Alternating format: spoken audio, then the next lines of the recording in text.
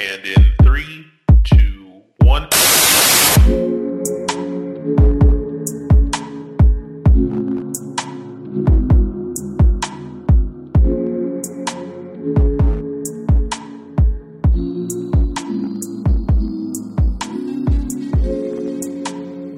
You are now listening to the Labs. Hello and welcome to Volume 2, Episode 1 of Labs Grabs, a podcast where I, Sam Gladen, and my friend, Josiah McDonald, sit down and discuss the wacky week that was in professional wrestling. Now, before we jump in to a very, very action-packed week with all kinds of wrestling from all different sources, I do want to give my good buddy Josiah just a moment, just a second, to go ahead, grab the mic, drop his Austin 316 promo, and tell you who he is, why he's here, and what he does.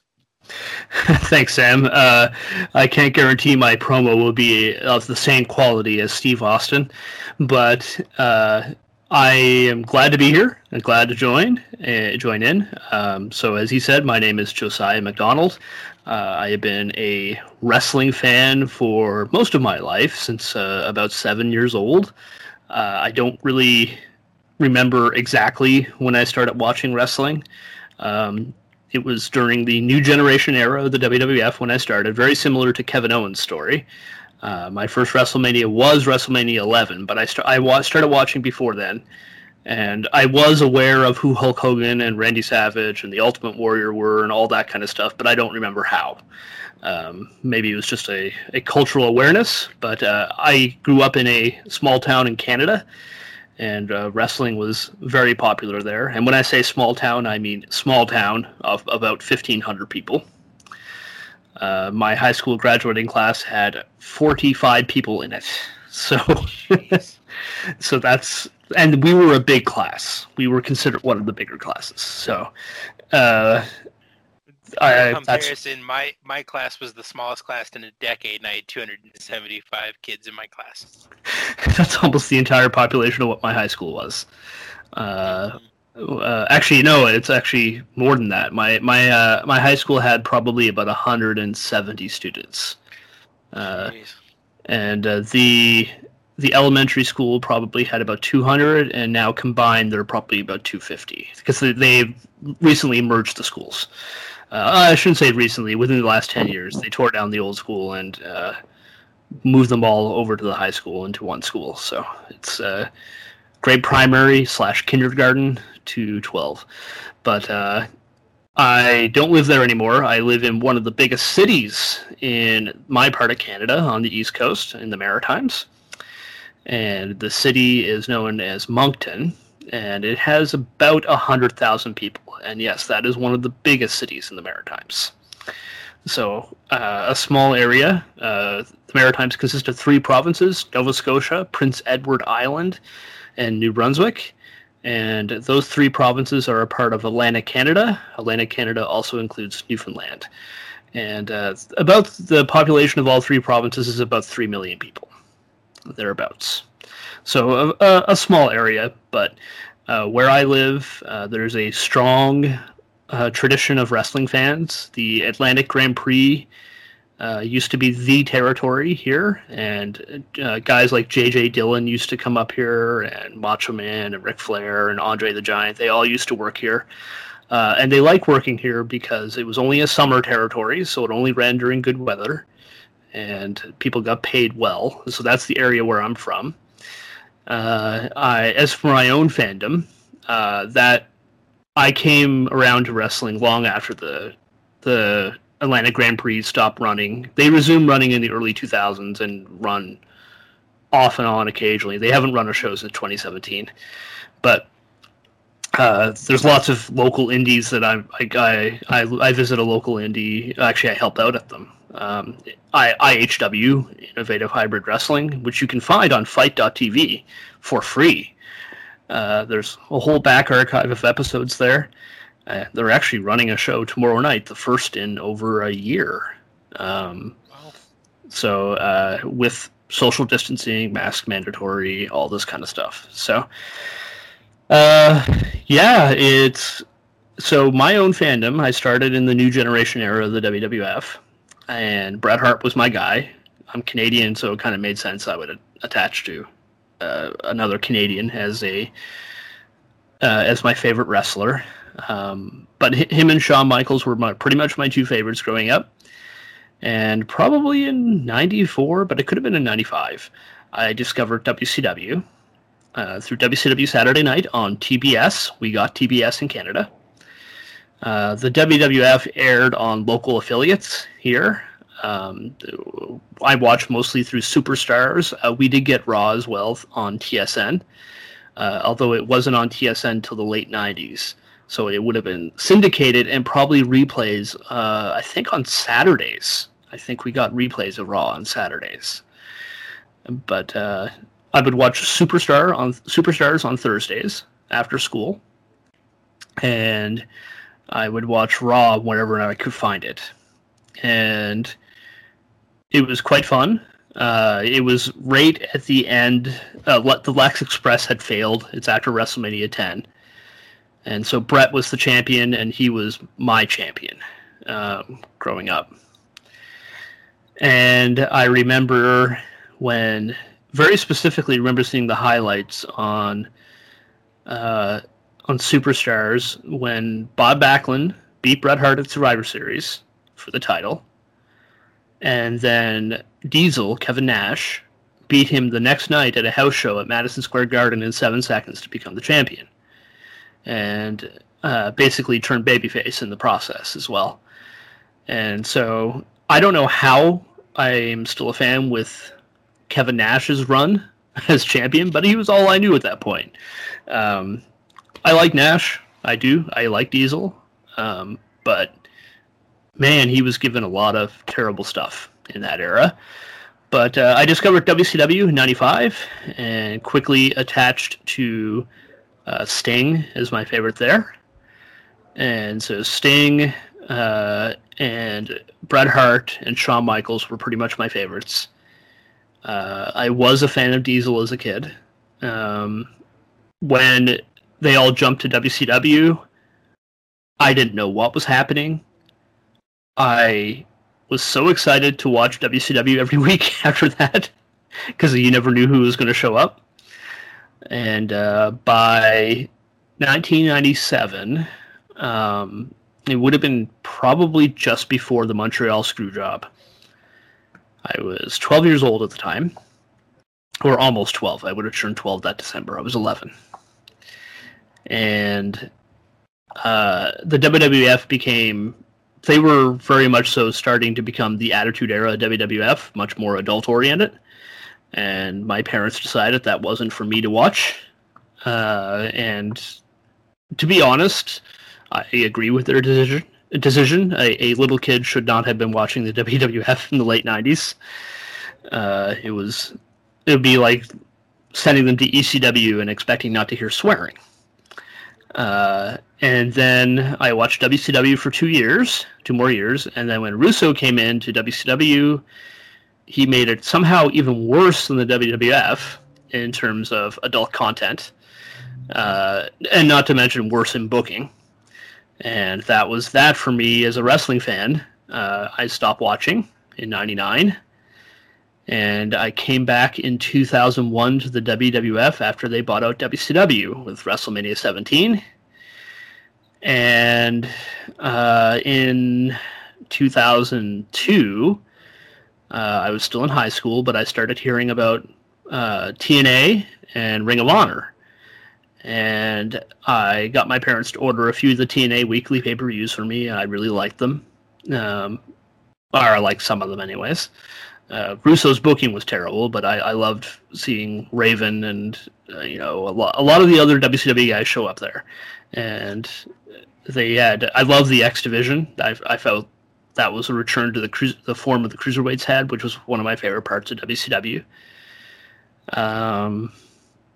I had watched the WWF off and on, and WWE, because it became WWE, probably when I graduated high school in 2004, and I probably started watching the WWE less and less between 2005 and 2014. I had moments where I was watching and moments where I wasn't, off and on throughout that time frame. And throughout that, I would watch Ring of Honor and TNA quite a bit. I didn't watch a lot of WWE during probably 2009 to 2014, except for a brief break for CM Punk. And it was even going back a little bit further than that, in 2007, I started to really get into the UFC. And I watched The Ultimate Fighter every week when it was on. I watched every UFC pay-per-view. I watched every fight night. And, of course, I'm in my 20s by this point. And I didn't really go back to wrestling. In 2009, I just stopped. I stopped watching wrestling, period. Except for the occasional Ring of Honor show, or if I found a New Japan show online or something like that, I would watch that. And I did briefly watch the WWE for when Punk beat Cena at Money in the Bank in 2011. And WWE ended up botching that storyline quite horribly because somehow Kevin Nash got involved, and then it became Triple H versus Kevin Nash instead of CM Punk. And I didn't come back to the WWF until 2014. I did occasionally watch WrestleManias during that period, I think. Because I remember both Rock versus Cena matches. I watched both of those. But I really wasn't into it anymore. UFC kind of became my thing, and then UFC got oversaturated when they moved to Fox. I stopped watching TNA because Hogan, Bischoff, and Russo completely destroyed whatever that company was, which they're still feeling the effects of today by being a barely viewed product, even though it's actually really good now, for the most part anyways. And then I came back in 2014 for the Royal Rumble. My friend invited me over to watch it, and I said, sure, why not? And to my surprise, I saw Bryan Danielson, or Daniel Bryan, come out and have a match with Bray Wyatt, and they tore the house down. But it's Bryan Danielson. I knew the match would be awesome. Because, I already believed he was one of the best wrestlers I've ever seen from his Ring of Honor stuff. But I was surprised at how over he was. And if there was one guy who I never expected to get over in the WWF, just because he had all the things going against him. He was not a typical promo. He wasn't like an over-the-top type Cena promo or Rock. And he was small. He's like 5'8". And 180 pounds. And I was watching in real time the crowd completely rebel against WWE and get behind this Bryan Danielson. And I was so happy because I loved Bryan Danielson in Ring of Honor. But I never thought he was going to be anything but a mid-carder in WWE. And here he is, the most over guy in the show. And I was so pleased and so disappointed when he wasn't in the Rumble. And so I thought, they can't, with how over this guy is, they cannot ignore this. They have to put him in the main event of WrestleMania. And it would be insane not to. This would be like seeing Stone Cold Steve Austin at his peak and putting him in the opening match. And Bryan felt like a legit overstar, and I caught on with him, and it ended up sticking for a bit. I watched WWE probably off and on, or well, not off and on, pretty much consistently for about 3 or 4 years. And I added New Japan to the mix in 2015 with New Japan World, and New Japan is my favorite promotion.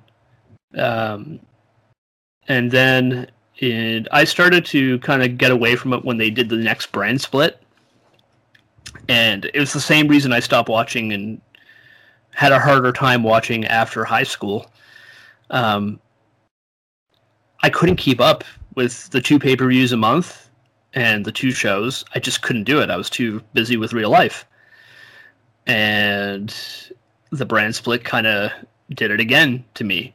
I never liked the brand split because, especially post high school, because I just didn't have the time to watch everything. It's the same reason why I stopped watching UFC. It was too much content for me to consume, and I would much prefer one weekly TV show that makes it a little bit easier. But anyways, I started to get a bit annoyed with the decline in booking. Not that I actually love Roman Reigns as a wrestler, but when he was being pushed as a top babyface, it was just turning me off because it was so clear he should have been a heel. And ironically, they've learned that in the pandemic era, and he's an amazing heel right now. But I don't watch WWE anymore.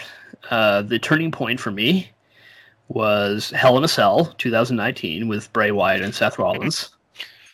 I think that was the turning point for a lot of people. That match sucked. It was so bad. I don't think I ever buried a show as hard as I did when I wrote the recap for Daily DDT in that. I'll get into when I started writing in a second. But at that point, I was like, I'm not watching the weekly TV anymore, and I'm not watching the pay-per-views unless there's a match that interests me. I'm done. But it wasn't just that. Around this time, too, they announced the Saudi Arabia deal. And at first I was like, I don't like it. It's morally questionable, but I can still watch the product. And then when the Kagashi, I believe that's how you pronounce his name, when he was murdered by the Saudis, and WWE still went anyways. And then even a week after that, or a few weeks after that, in December, this is all in 2019, they made a dismemberment joke on TV where Stephanie McMahon said something like dismemberment wasn't a good motivator or something like that. And I thought, how tone deaf is this company? I am done. And I canceled my network. I haven't signed up for it since. Except for when a friend did ask me to watch the Royal Rumble with them this past year, and I did watch that, and I did watch WrestleMania in 2020, and Royal Rumble in 2020. So I've watched 3 WWE shows since then, but that was the turning point for me. Morally, I couldn't do it. It's okay if someone else can. I no judgment from me in that regard. If you still want to watch WWE, you still love WWE, I am more than happy for you. I'm actually very happy for you that you can watch it, because it was not easy for me to make that choice, because the WWE was such an important part of my childhood. I watched wrestling all the time. And it wasn't just WCW. Like, the WWF was a huge part of my childhood. My first live wrestling show was WWF. And when I went to New York in 2019 for WrestleMania weekend, I went to the Ring of Honor and New Japan show. I went to MLW. I went to Stardom. I went to Kaiju Big Battle, which is a comedy show. And I had fun at all of them, and I wish I could have went to WrestleMania and had fun there, but it was like, I just don't see the appeal. I still had the network at that point, but the idea that even when I wasn't watching consistently from, say, 2005 until 2014, I still went to house shows that came to my town. I went to WWE house shows every time they came to my town.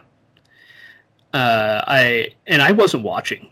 I knew next to nothing about the product, but I went to the house shows every time because I was having a lot of fun at those shows. And house shows, to this day, if they ever return, I probably still go, because they're a lot of fun. And anyways, with that being said, it's just hard for me at that point. Like, the WWE was a really important part of my life. Not like the most important thing or anything like that. It was just a big part of the entertainment that I consumed. And so to say I'm not watching anymore was actually very difficult. But if you can watch that product and love it, I am so happy for you. I might bury it sometimes as we talk here on a weekly basis, but that doesn't mean I don't want to love it. I think the people who love it the most are the ones that bury it the fastest, though, because they know what a good storyteller Vince McMahon can be when he buys all in. Not to step on your words here, but when he buys all in, you get these incredible stories. And just the last, I got back in 2016, and I'd say probably the last 2 years, you can tell that he's not. This is not his primary focus. The storytelling is just not where it needs to be. He's not the same booker he used to be. Even in the doldrums of the 90s, there was still some really solid stories being told. The rise of Shawn Michaels to the championship was a great story. Bret Hart is that tenacious, never-give-up guy who always fights for the right thing until he turned heel, which was also a stroke of brilliance. That's the double turn with Austin. And then you go back to the 80s, you have Hogan and Savage. That was awesome. That was a work of art in terms of storylines. Probably some of the best stories WWE has ever told. Vince is the greatest promoter of all time. There's absolutely no question about that. His booking, I wouldn't say he was the greatest booker of all time, but he was a good booker for a long time. At the Attitude Era stuff, a lot of the undercard really sucked, but Russo was writing a lot of that, and the main event was Vince and Pat Patterson, and not all of that was good, but you have Steve Austin and The Rock and Triple H and other guys being moving up and down, Undertaker, Kane, and all this kind of stuff. But you look at 1997, in particular that year, you have Bret turning heel, Austin becoming the biggest babyface in the company. You have Shawn Michaels becoming a degenerate. You have Triple H moving up the card. You have Undertaker feuding with Kane, which a lot of people don't. I'm not a big fan of the supernatural stuff in wrestling, but when they did Kane versus the Undertaker, two brothers fighting, that was a really well told story, especially right up to the debut of Kane in Hell in a Cell. They did Undertaker versus Shawn Michaels during that time, and Shawn killed Taker. This all started their feud. It was a fatal four-way, and to determine the WWF champion, and Bret Hart ducked out of the way of a chair shot from Shawn, and Shawn killed Taker with a chair shot. And they spent the next few months with Undertaker trying to get back at Shawn for costing him the title. And every time Taker would go after him, Shawn would get away. He'd run. And then you had Hell in a Cell. Shawn couldn't run anymore. Except he found a way to run to the top of the cage, but he still had nowhere to run, so Taker threw him off the cage. And then you have Shawn bleeding everywhere because he's finally getting the babyface is finally getting his revenge on the heel. And I don't support chair shots to the head anymore, especially in retrospect. But in the storyline in this, Shawn has been avoiding the chair shots from Taker for months. And Taker hauls off and cracks him with a chair right in the head, finally getting revenge. And it was like, that's a good story. It's a really good story. And so Vince is 100% capable of telling good stories. I don't know if he can do it anymore. So it's really sad to see where WWE has gone in that regard. I'm very happy that they're making lots of money. I just wish they would start making new fans again.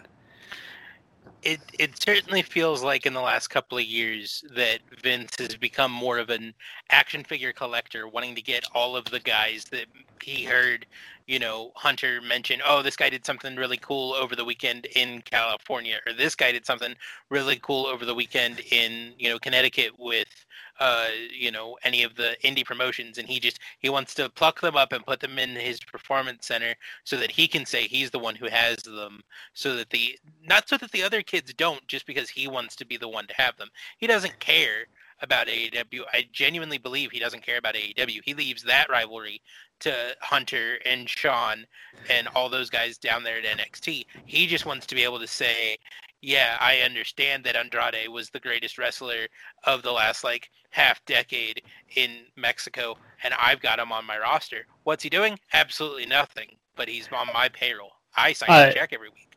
I think that's mostly true. I think Vince cares about AEW in that he doesn't want any of his guys to go there, because Randy Orton used it to get the best deal of his career. He told Vince, I'm negotiating with AEW, and he got a multi-million-dollar a year deal. Good for Randy Orton.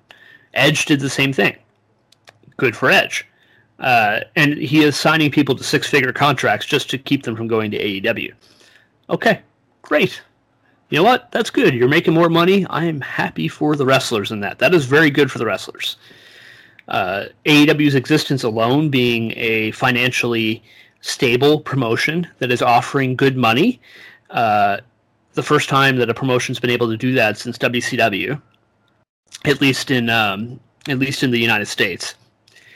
And that is very good for the wrestling business. Whatever you feel about AEW as a promotion, even if you don't watch it or you don't like it, it's just not your cup of tea, that's fine. That's fine. There's different types of wrestling for everyone. But AEW existing is really good for the wrestling business, because that means wrestlers will get paid more. There is better competition. People will be negotiating over contracts. And the fact that we have promotions like Ring of Honor signing people to deals, and we have New Japan signing people to deals. We have MLW signing people to deals, although they're obviously not as good as what WWE would offer. Impact, the NWA. I mean, having these places and options to go work for wrestlers, in some ways it's the best it's been in 20 years. The industry isn't as hot as it was 20 years ago, but right now wrestling is in a healthier place probably than it's been since WCW died. And so having all these places to work is really good. And I do think Vince wants to keep people away from those places, which is why the people are getting better deals. But I also don't think Vince really saw anything in Andrade. But more specifically, Paul Heyman had a vision of pushing Andrade, and because Vince didn't come up with it, I think he doesn't like it.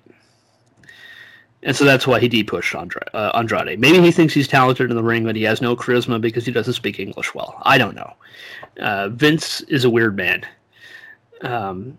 We know Andrade's an unbelievable worker. And if you've ever seen him as La Sombra, or any of the, heck, his NXT work, or with Zelina cutting a promo for him, since he can't speak English. But even then, look at AEW this past week, or past few weeks. Pentagon Jr. has been cutting great promos, and they're translated for him by an interpreter. Pentagon's still cutting great promos. Don't have to speak English. But anyways, all that to say, I'm still a big wrestling fan. I'm just not... I shouldn't even say I'm not a WWE fan. I am a WWE fan. I always will be. I just can't watch it right now. And I don't know when that will change. I do... Well, actually, we'll get into that. We'll get into that when we talk about Fastlane. I'll talk about something that is actually very interesting at WrestleMania. One good thing from that show that I think that I have to see at least that one match. But we'll see. You might be the first person I've talked to about Fastlane, and we haven't even talked about it yet, that came away excited for WrestleMania after... Because you didn't watch the show, correct me if I'm wrong. You saw our Slack channel and saw what people were talking about. So you have no real, visual touchstone for that show. But something was mentioned in that Slack channel that got you excited for WrestleMania. One thing, yes. Only one. The rest of the show, I think, was probably utter crap based on what everyone else said. But I am genuinely curious now to find out what it was that you saw that made you go, oh, okay, WrestleMania might be actually interesting. And I cannot wait. This is the amazing part about it. Like, if they do a well enough job in the next 3 weeks, there is a chance I will watch WrestleMania. Wow. There's a chance. We shall see. It was the same thing last year. I was like, it's in the pandemic, so I have to watch it just to see what they do. Like, that was my reasoning for watching the show. I was like... And honestly, it was one of the best Manias in the last, I would say, 5 years. I thought Night 1 was really good. Well, I wouldn't say really good. I thought Night 1 was good considering the circumstances. I didn't like Night 2 very much. But Night 2, correct me if I'm wrong, Night 2 was Charlotte Rhea, right? No, that was Night 1. Oh, that was. Okay. Yeah. Yeah, Charlotte Rhea I had issues with, but I loved, and I waxed poetically about it for about 1,500 words on Daily DDT. I loved the Firefly Funhouse match. I thought it was exactly what Bray should have been doing the entire time. That was Night 2, and I hated that match. You hate mystical stuff in wrestling, and yet you're one of the few guys I know who's as big of a Lucha Underground fan as I am. Well, which makes no sense to me. It's all not mystical bullshit. It's not that I hate the mystical stuff in wrestling. It's that I don't think Bray is good at it. Actually, that's probably not even true. I don't think the way WWE is doing it with Bray is good. Like, some of the Undertaker stuff was really, really bad that I didn't like. I go back and I've watched, right now I'm in the middle of 1994 and they're doing the 2 Undertakers thing, which is whatever. It's not a good match. Okay. They did the Undertaker dies and rises to heaven at the Royal Rumble or something like that. And it's hilarious that I like that was hilariously bad. It was really bad. But the stuff with Kane and Taker, not all of that was bad. Some of that was really good. But then the stuff with Taker trying to embalm Steve Austin alive, okay, that wasn't good. So there's I think there's a balance to be found there. Like, I liked when Kane did the buried alive stuff with Undertaker, and for 4 months, every time Kane would try to do something, there'd be the Undertaker's bell going off, and he'd pause and freak out. Okay, I like that. I actually really like that, and leading to the Undertaker returning at WrestleMania 20 as the Undertaker. The Undertaker, not the biker American Taker. Badass. Yeah, exactly. So I'm not opposed to supernatural stuff in wrestling. It just has to be done really well, and I'm not... Well, and actually my issue with the Firefly Funhouse match wasn't the segment itself. It was that it was advertised as a match.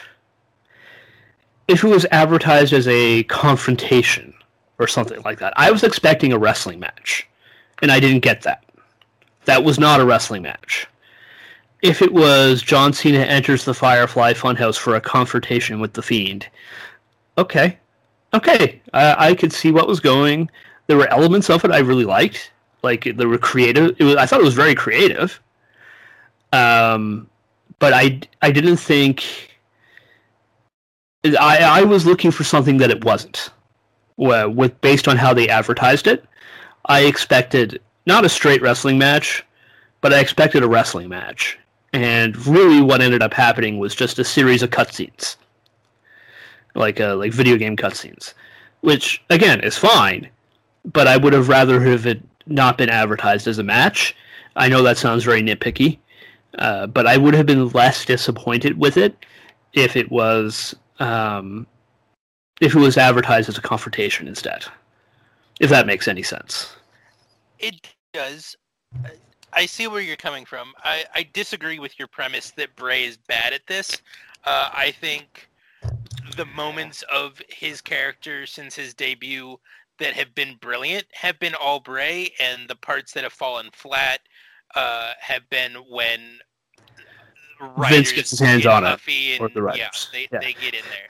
I think that's fair. They start fucking about. I think that's fair. Because if given the opportunity, I believe wholeheartedly that Bray would have played this, like, slow played the Fiend as this, like, Chucky nightmare. I'm a Dr. Jekyll, Mr. Hyde kind of character, which they did a little bit, but they got away from it way too quick for my liking. The whole allure of horror movies and what he likes about horror films is that something is going to go wrong, you just don't know when. And the way they telegraphed his, like, consumption by the Fiend, Bray Wyatt's inevitable death, and the Fiend's consumption of him as a person and becoming just the Fiend as a character, Bray Wyatt no longer existing, I feel like was telegraphed way too much, and the audience knew what to expect, and that just kind of killed that turn for me. I think that's part of it. So when I say I don't like the Fiend, I'm not referring to Bray Wyatt himself, like the person. I think he's very smart creatively. He has a lot of good ideas. I don't know if he had more creative freedom away from Vince, if these ideas would be better or not, because we don't really have any... Well, we don't have any evidence otherwise, other than what has been displayed on TV. I really liked The Fiend at the start. I really liked it, actually. I thought the Firefly Funhouse was incredibly entertaining. I didn't quite know where it was going when it started, but the problem was, I think Bray had an idea where it was going, and he seeded a lot of different things in there. Like, which character is it that that gets killed all the time in the Funhouse? Huskins, the pig. Is it the pig? I thought it was the bunny. Ramblin' Rabbit. Oh, you're right. It is Ramblin' Rabbit. They've only killed the pig once. They've killed the rabbit all the time. That's true. Right. And every time that he would end up being killed, he was saying, like, I know what the Funhouse really is. Mm-hmm. And we never had an answer to that. It was dropped. And I think that was because Vince decided, oh, we gotta put him in the main event, pal! and that led to Hell in a Cell. And oh, Lord. I think they got away from what Bray's original vision was, and Bray is working within the confines of what Vince gives him as best he can. So none of this is really against Bray himself. I think the presentation of The Fiend since Hell in a Cell has been awful. I don't blame Wyndham Rotunda for that, the man behind the character. I think he is an average wrestler with an incredible amount of charisma and a great creative mind. But I think in the environment of WWE, he is never going to be able to achieve what he could otherwise. The current environment in WWE. Maybe in the 90s, he would have been better. Maybe even in the early 2000s when there was a little bit more freedom. But as Vince gets older, he gets more and more controlling of the product. You can almost see his vice grip on every detail of the product grow year by year. And I think if he had more creative freedom, I think The Fiend could be something that is really good. Where it stands currently, it's going to be very interesting to see how it plays out in front of fans come WrestleMania. Yes. I don't think they're going to get the reaction that Vince expects. Because somehow Bray Wyatt is the babyface in this feud. When he kidnapped Alexa Bliss and brainwashed her. But I mean, Bray being the babyface on this feud, I think personally speaks volumes to the skill of Alexa Bliss and the skill of Randy Orton, that Alexa is able to be this brainwashed and, like, straight up like Stockholm Syndrome victim of an abduction, and yet you can't help but root for her, man. You can't help but be like, yeah, kick his ass. This will be great. I want both of them. I want both of them to go away. I'm on Randy Orton's side. Oh no. I do not think Alexa is good in this role. I think this is one of the worst usages of her they've ever done, personally. From everything I've seen, and I have watched clips of this. I have actually gone out of my way to watch it, and I do not understand why people like it. I'm okay if you do, fine, but I do not. I don't think at WrestleMania that he's going to get cheered, and I don't think she's going to get cheered. We'll see. Maybe I'm wrong, and if I'm wrong, I will gladly admit that I was wrong. But the segments that Bray has main evented shows in, and they've promoted the whole shows for The Fiend and Alexa Bliss, have died in the ratings. To me, that's a pretty good indicator that people are not into it. But, again, live crowds are a different animal, and we're going to have 10,000 people, or up to 25,000 both nights for WrestleMania. Could be a different story. I'm very interested to see how that plays out. But the stuff with The Fiend right now does not appeal to me in any way. I love Lucha Underground, but Lucha Underground, part of why, and this is where we'll before we move on to like how I became a writer and stuff like that, because we kind of got off on a tangent here, but the part of why I struggle with The Fiend, especially, is because it's so jarring compared to the rest of the product. In Lucha Underground, everything's sci-fi, start to finish. You watch that show, a guy doing time travel, a guy teleporting, a guy resurrecting from the dead, that's just standard form. Like science fiction is actually one of my favorite genres of television and fantasy. Those two are way up there. I'm a comic book geek to the core. Batman is my favorite comic book character. I have seen comic book characters resurrected from the dead constantly. I have no problem with supernatural stuff in storytelling. But I want it to be consistent with the rest of the product.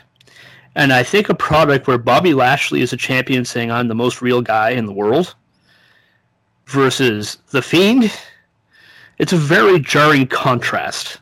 One is based in realism, and one is complete science fiction. And they don't really mix very well.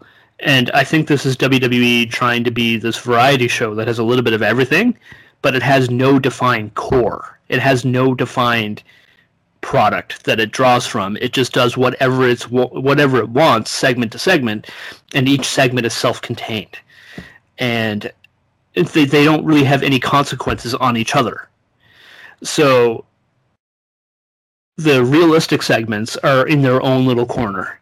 And then you got the Bray Wyatt segments here.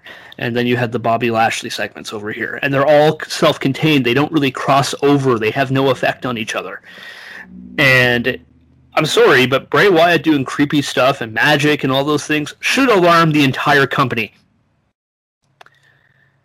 Instead, it's only concentrated on his feuds. Like, shouldn't Bobby Lashley be worried that there are people walking around vomiting black goo? Like, it's very inconsistent with each other. That's what it's an inconsistent presentation, and that's why I have a lot of trouble with it. If it was in Lucha Underground, I would probably like it a lot more because it's consistent. If that makes any sense. It does. That's definitely fair. And I'm not even saying like everything that they're doing is terrible. Like self-contained, some of it's actually really good, in my opinion. Now when I watch WWE, that's not what I would watch WWE for. I watch it for wrestling. who would have thought I watch a wrestling show for wrestling? But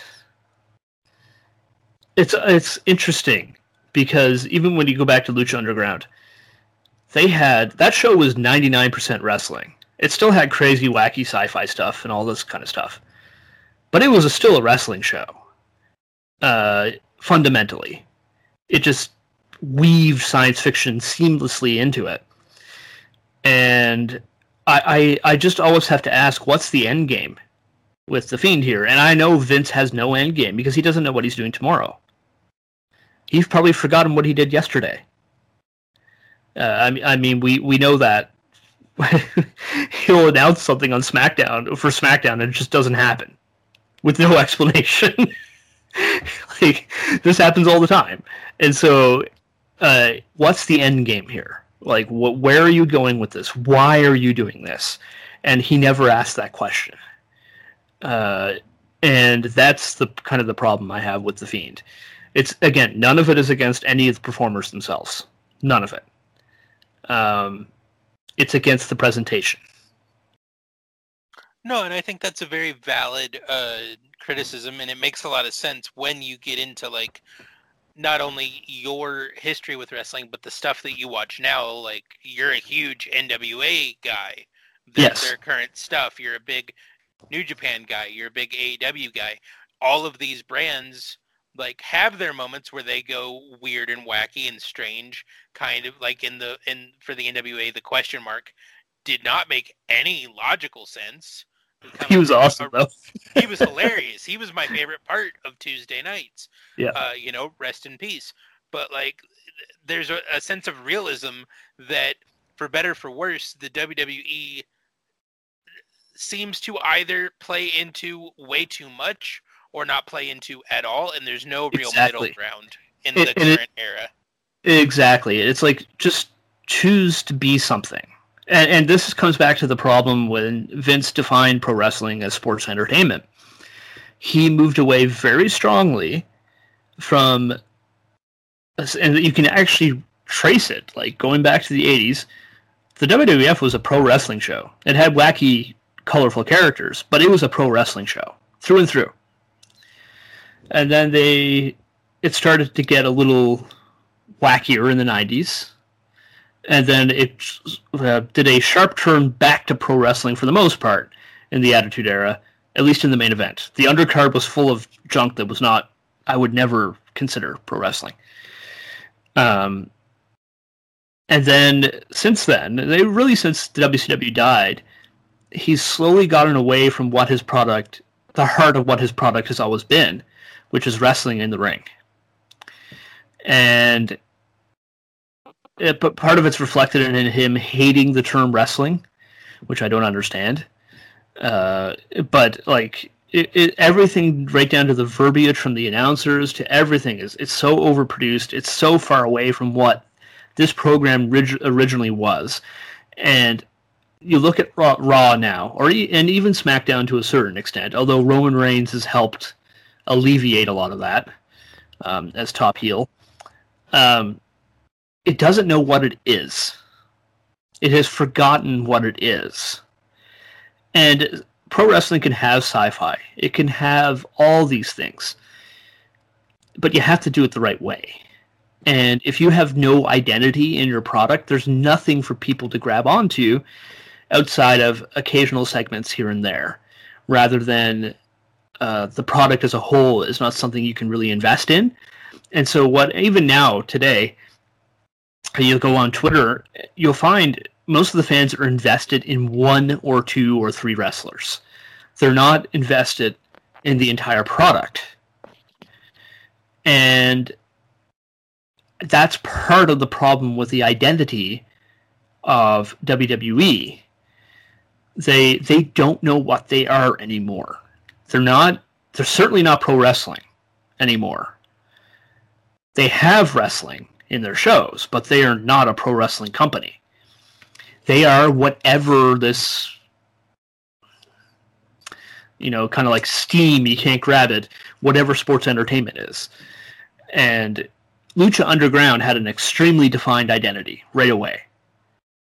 it was, even if all the stories didn't appeal to you, you at least knew what Lucha Underground was when you watched it. Ring of Honor has a very established identity. The NWA has an established identity. New Japan has an established identity. AEW does too. And that's one of the things that's missing with WWE's presentation, is that they have no established identity. They just do stuff. And each segment, as Patches said in our daily DDT Slack chat, you just have to separate each segment into its own little container and take it that way. And I can't do that. I'm glad he can. I'm so glad he can, because that probably makes it a lot easier to enjoy. But I'll be watching the show and go, what was that? Why is that happening? How does this relate to this? And those are questions Vince doesn't think about. Vince doesn't even... Vince thinks one segment at a time, completely unrelated to the previous segment. He doesn't even think show to show. Like, he doesn't... I'm quite sure he doesn't even think 5 minutes to 5 minutes. How do these flow? He just does stuff. And that's where the problem comes with WWE, at least from my perspective on it. Maybe I'm wrong. And when we get to WrestleMania, we're going to see how right or wrong I am, especially when it comes to The Fiend. It'd be interesting. And if I'm wrong, I'll gladly admit I'm wrong. Like, I don't have no problem saying that. I don't know everything. For goodness sake, I'm just human, and I have my opinions, and my opinions are not gospel. They're not they're not the law of gravity or anything like that. So it's just my opinion, and whether or not someone agrees with it, that's okay. That's okay. Absolutely, man. Well, why don't we get into the wrestling on this wrestling podcast? What do you say? Yes, sir. And I guess that's where I'll say I write for Daily DDT, and I write for the Wrestling Observer website. And I started... One of the things you asked me before we talked was, how did I get into that? And the answer is almost completely by accident. This is like a 5-minute story at most. In 2014, when I started watching WWE again, I thought, I kind of went with the network there, and I got the network, and I decided, I'm going to watch old wrestling. Has anyone really reviewed all the old wrestling shows and written reviews, like every ECW, WCW, and WWF show, and compared which ones were better through that entire run, starting in 1993 to 2001, which works out quite well because ECW started their television show in 93, Raw started in 93, and WCW Saturday Night was on TV. So I was like, I'll just start right there, and I'll just start watching throughout the whole thing, and I'll write my own little reviews of the shows and what I thought and which show was better. And as I was doing this, I got into New Japan and things like that. I didn't actually write as much as... I didn't write a lot. I wrote off and on because I was very busy in 2014. I started a second master's degree in the fall of 2014. But in 2015, late 2015, I believe, a spot opened up. It could be 2016 even. A spot opened up on the Wrestling Observer website to recap New Japan. I applied. I did not get it. But they had my name on file in case they ever had an opening for something else. And then Daily DDT, Kevin, the former editor, DM'd me and messaged me and said, hey, he saw my Twitter and that I wrote some stuff about wrestling, and he saw how I thought about wrestling through my tweets. And he thought, maybe you could be a good writer for us. And that's how I got started at Daily DDT, and that was 3 years ago now. And it wasn't long after that I got a message from Josh Nason of the Wrestling Observer website asking me to recap Lucha Underground for them. And since then, I've been recapping them, and when Lucha Underground ended, I started recapping at the NWA. When the NWA started, I fill in here and there for everything else, but now I do the NWA weekly for them. And I have recapped every single episode of NWA Power for them, and every NWA pay-per-view. And for Daily DDT, I do a bit of everything.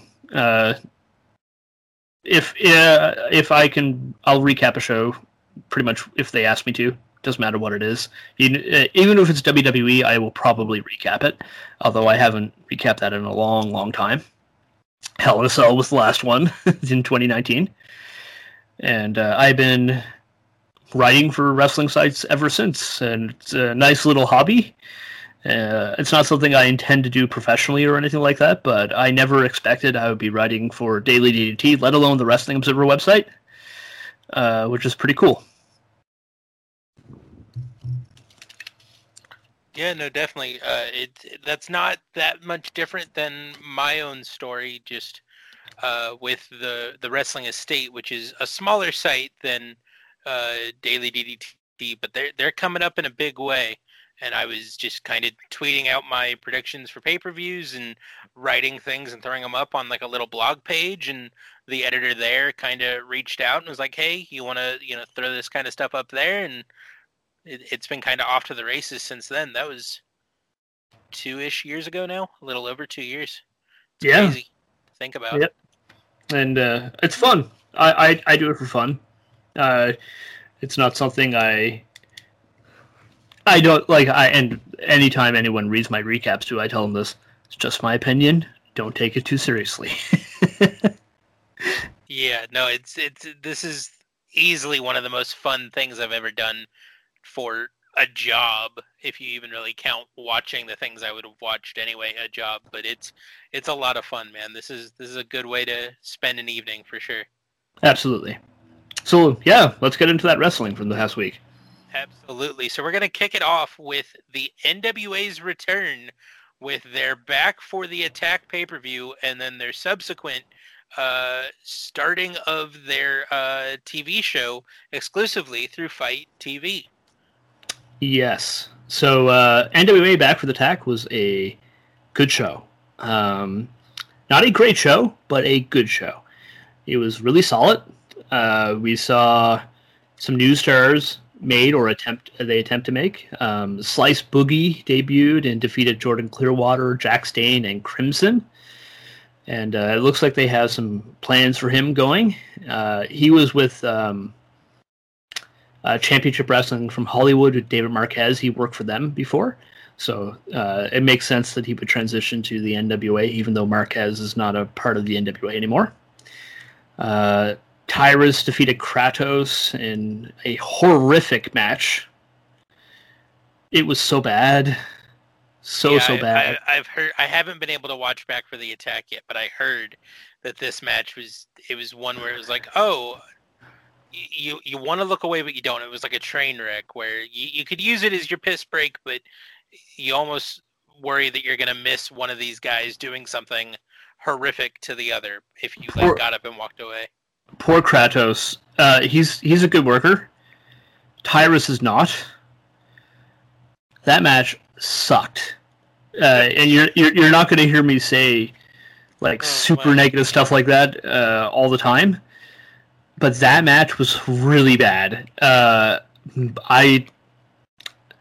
If we go on the star scale of 5 being the highest and -5 being the lowest, this was probably right in the middle as a dud. Jeez. It was bad. It was just bad. It wasn't the worst match I've ever seen.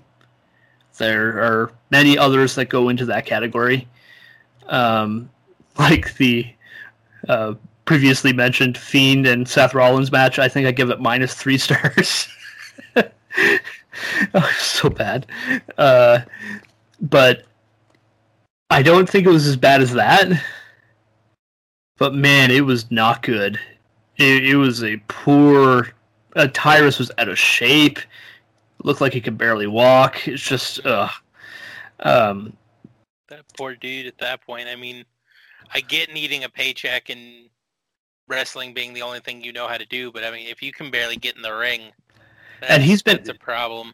Well, and once he was in there, it's funny because when he walked out to the ring, it looked like he couldn't move. Then he was in the ring and he was fine, at least in terms of movement, which often happens to, like, say, Tetsuya Naito in New Japan, who often looks like he can't walk, and then he gets in the ring and has a 5-star match. But Tyrus is not Tetsuya Naito, and this was not good. Tyrus won.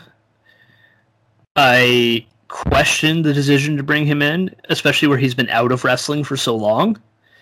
But I'll see where it goes. They did use him in Power. But we'll get to that when I talk about Power. We saw a match with the Pope against Tom Latimer for the NWA Television Championship. Not a bad match. I didn't think it was a great match by any stretch, but it was good. It was good.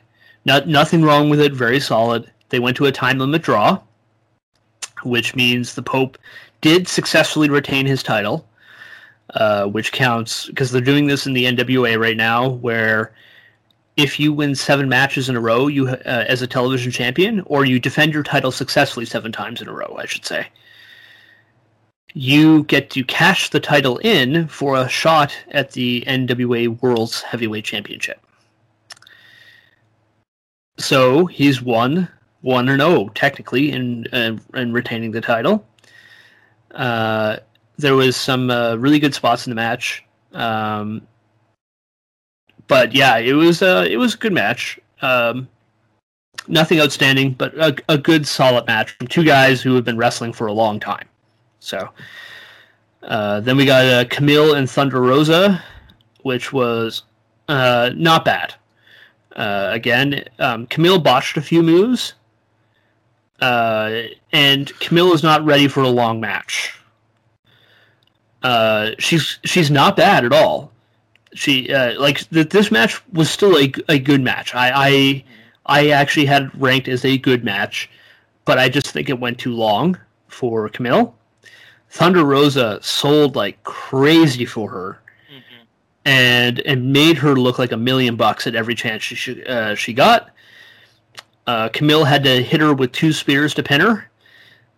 It took 2 finishers to beat Thunder Rosa. So Thunder Rosa walked out looking strong as well, and Camille looked like a monster, setting up her eventual match with Serena Deeb for the NWA Women's Championship. Yeah, I was going to ask about Camille, because by the end of the first run of the NWA, she was very much just a part of the stable that, oh goodness, every time, it's a common podcast curse. Every time I start talking and making a point, all names and salient details go right out of my head. But Strictly Business. Yes, she was just kind of in Strictly Business. She wasn't really working. She wasn't really doing anything but standing there looking scary and just getting in Joe Golly's face whenever he would try to ask her questions, and just staring through him, which was great.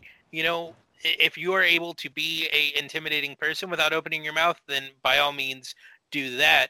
But it's good to hear that she's improving in ring and will eventually be an in-ring fixture in their women's division.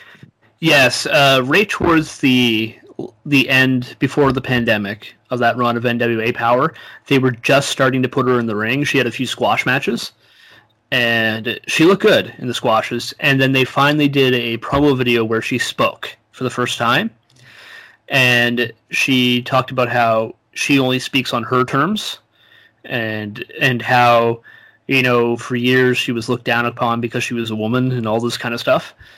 And it was actually, as far as artistic presentation goes in terms of wrestling, it was brilliant.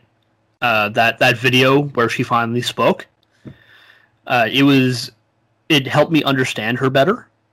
It helped me understand why she was choosing not to talk, because she was the one that was in control. She was the one that was powerful. No one was going to hold her back. And yes, she's a heel, but that character now has a lot of depth to it because of that video. And now she did talk on NWA Power on TV recently, and I still like the idea of her only talking through videos. I would refrain. She can cut promos, but keep it here, like make it something special, so that when she talks, you know she means business. Otherwise, she doesn't really talk. She lets her actions do the talking for her. I think that's a way to go with, and I'm pretty sure that's actually how they're going to go with it. The presentation of Camille has been very good from the NWA. There was a moment on Power, which we'll get to once we're done through the pay-per-view, where I thought, oh my goodness, they did everything right with her. Which was a little bit different from the pay-per-view. That match probably should have shaved about 3-4 minutes off of it, and it would have been a perfectly great match to highlight Camille. I'd like to see her sent to AEW to work with QT Marshall and Dustin Rhodes in the Nightmare Factory, because the things they have done for Britt Baker and Tay Conti and all the other women that are training there, and the men too, actually, Lee Johnson, the people who are training out of that gym are getting very good very fast. And so having her in that environment will probably help her improve as well. And maybe they can take advantage of a nice little relationship between the two promotions. As Serena Deeb is an AEW star, but she's the current NWA Women's Champion. I'd like to see NWA, even if she never appears on Dynamite, just let her wrestle on Dark for a few months. And just to help her season her a little bit and get her working with Dustin, especially Dustin Rhodes, who is a genius when it comes to structuring matches and helping people maximize the smallest parts of them, and learning and teaching them to lean on their strengths instead of exposing weaknesses in the ring. But yeah. Absolutely. Before they brought in Rebel, who is now Reba in AEW, I was very vocal and very loud about saying that should have been Camille's spot, especially if the NWA wasn't going to be running during the pandemic. They should have brought in Camille to be kind of like this silent badass, like, you're not going to come near Britt Baker, and just like, yeah, just a way to protect Britt while she healed up, which Reba has done phenomenal with that position. I think it would have been a lot more believable for, like, especially the Swole feud, if you had someone the size of Camille and with, like, the demeanor of Camille, just, like, immediately putting her body between Swole and Britt Baker. I think it would have given it a whole other level of credibility. Yeah, I like that idea. I mean, I like Reba, or Rebel, in the role that she's in right now. I think she's really made the most of what she was given. Absolutely. Which is great. I mean, her and Britt Baker are clearly love what they're doing. They're having tons of fun. So it's worked out, but Camille probably would have worked out too. But anyways, on the pay-per-view, the next match was the NWA National Championship. Trevor Murdoch against Chris Adonis, who was the former Chris Masters in the WWE. Again, fine match. Nothing special. Murdoch won through out-wrestling him, which was an interesting story to tell. And then Chris Adonis attacked him after the bell and choked him, and then he put on the Master Lock and hit a full Nelson Slam, and then locked on the Master Lock in a camel clutch position as the referees tried to break it up, and Murdoch passed out and was left laying in the middle of the ring. Classic old school angle. Nothing wrong with it at all. I liked it. And then after that, we had the NWA World Heavyweight Championship match. Nick Aldis against Aaron Stevens. And this was a good match. This was a really good match. Probably the best I've ever seen Damien Sandow / Aaron Stevens look. And they were doing this match to honor Joseph Hudson, otherwise known as Question Mark, or Josephus, who passed away recently, which was devastating for me because I really enjoyed him on NWA Power.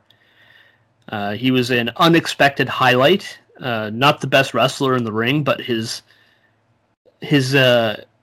had just so much. Especially his question mark, but even as Josephus, the guy just had charisma.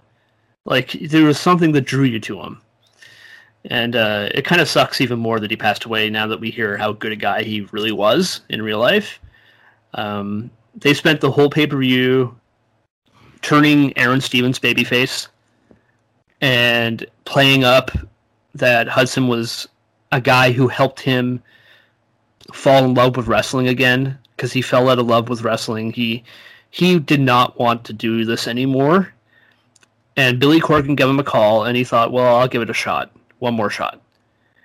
And he got paired up with Question Mark, and he was in love with the business again.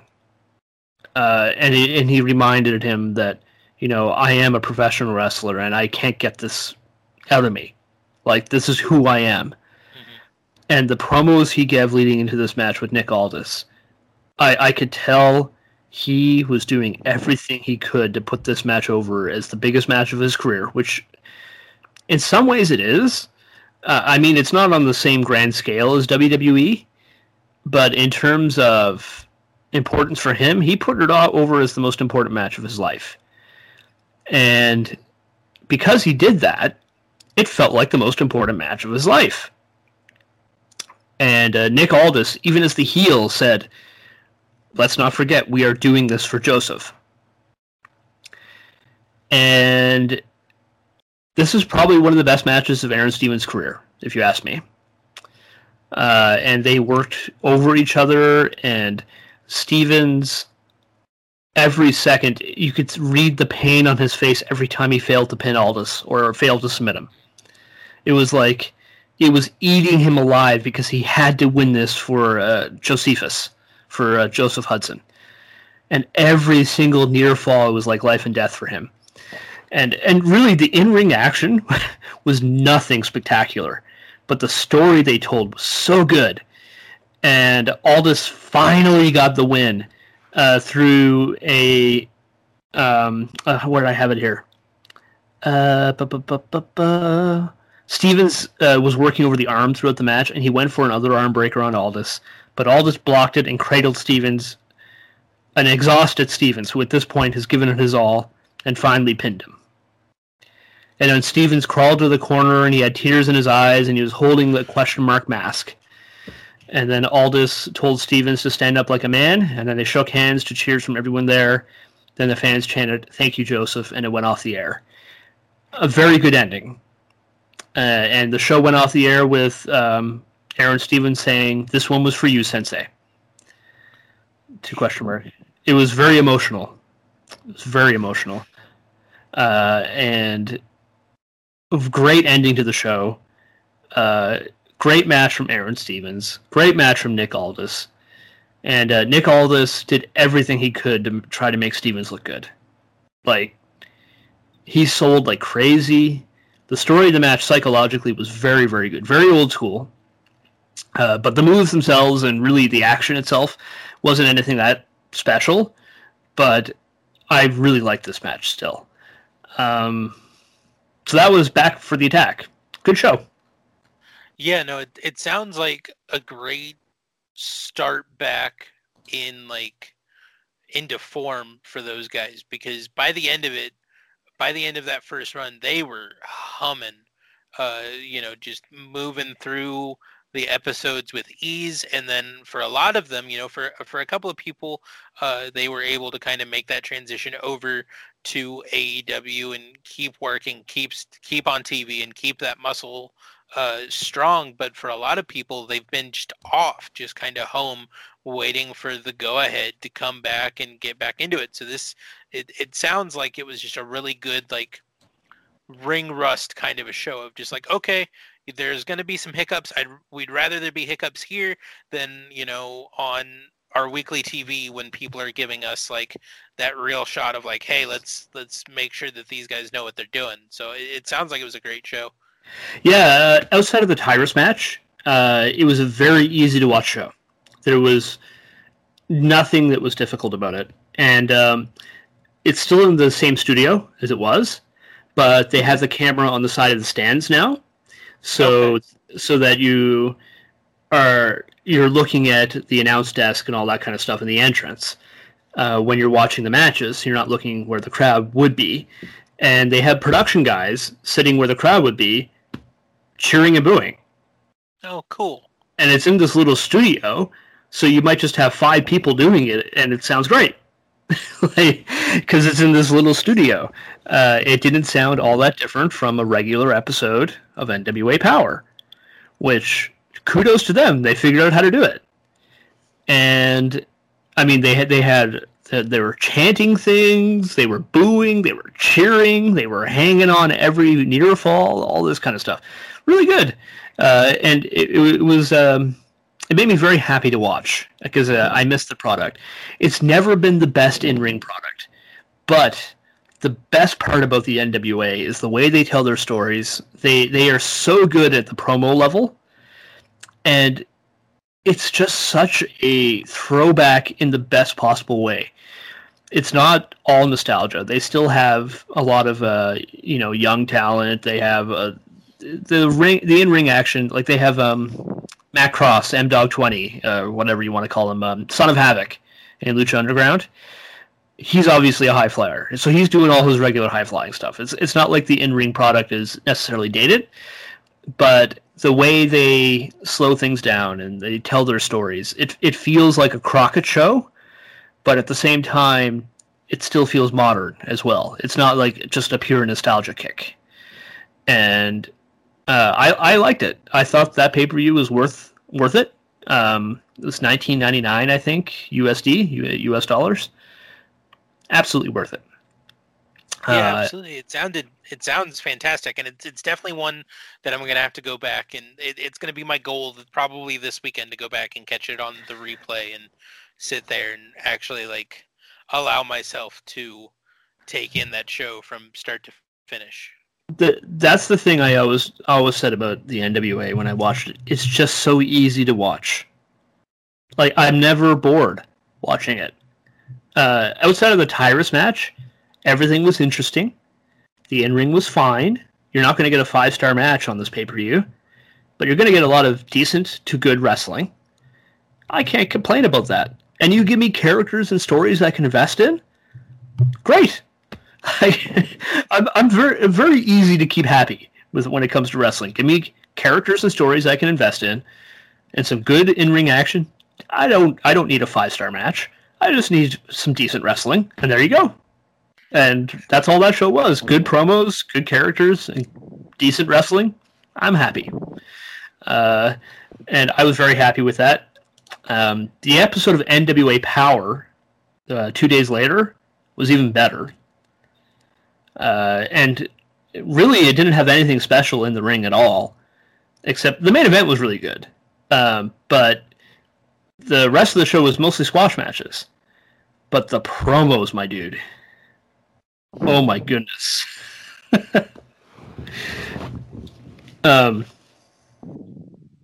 Should we get into Power? Yeah, I think we absolutely should talk about Power.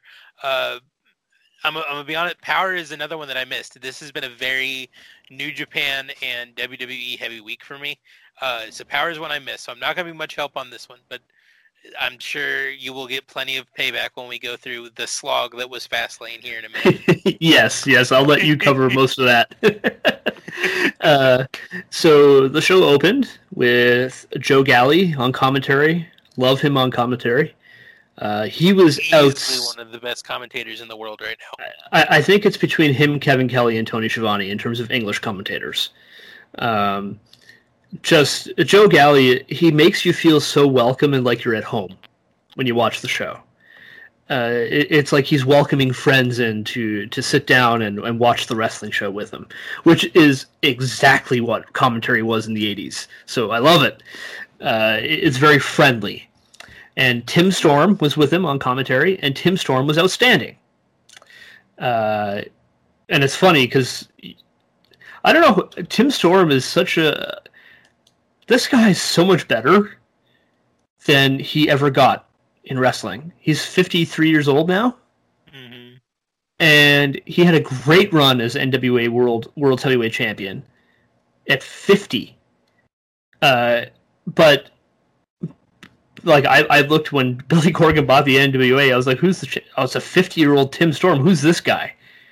This can't be good. And then they released the 10 Pounds of Gold, and Tim Storm was awesome.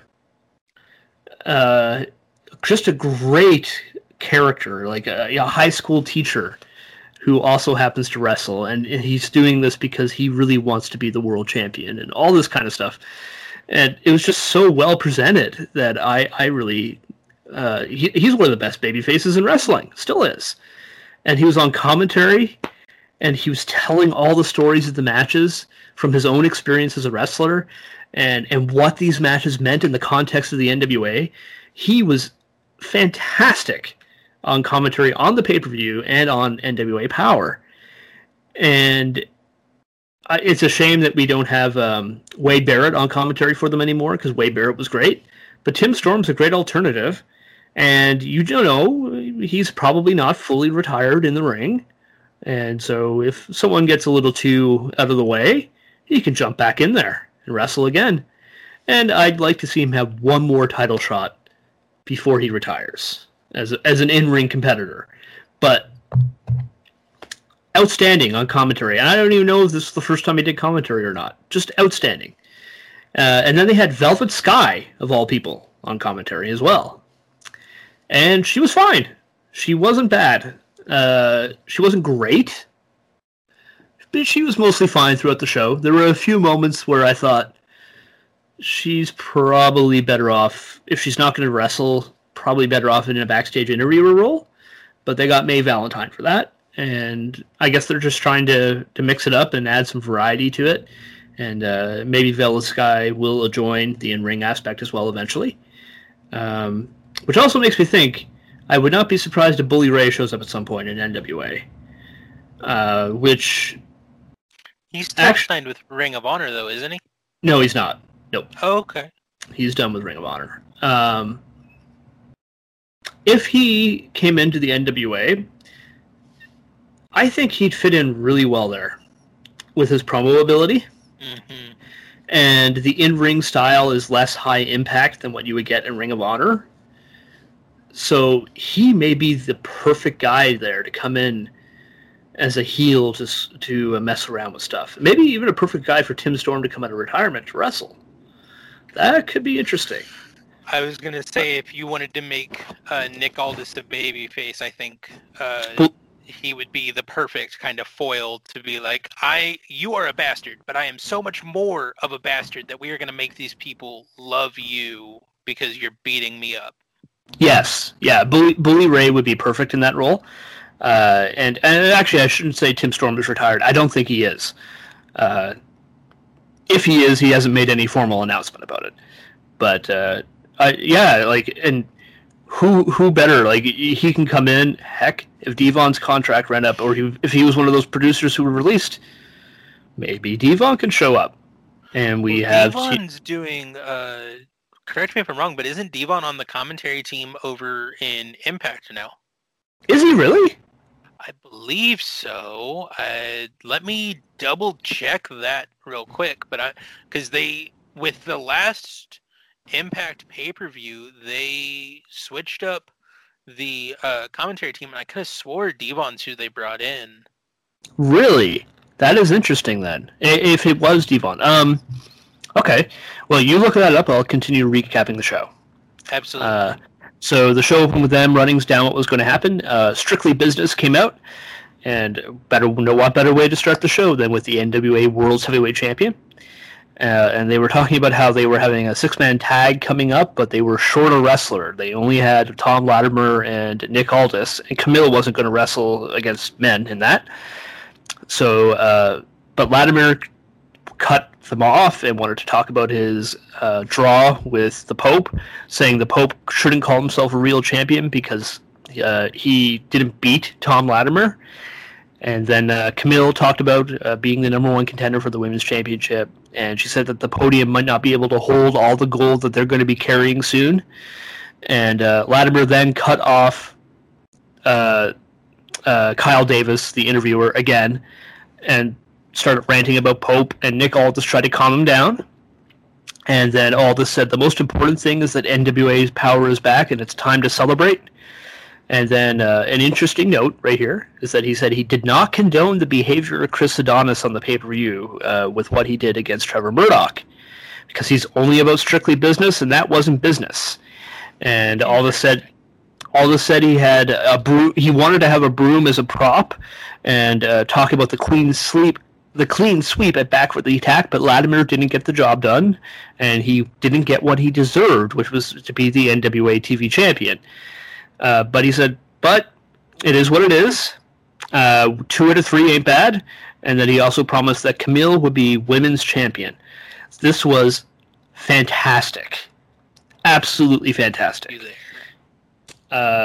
Just setting up lots of little things that are going to be cedar. Cut out. Oh, okay.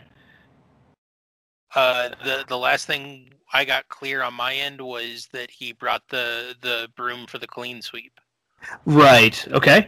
But Latimer didn't win, and that led to he said Latimer deserved to be the TV champion, but he wasn't. And then he promised that Camille would be the women's champion soon. So it was awesome, absolutely awesome. Then next up we had Camille against Alex Gracia, who was recently on AEW, if I recall correctly. And Camille squashed her.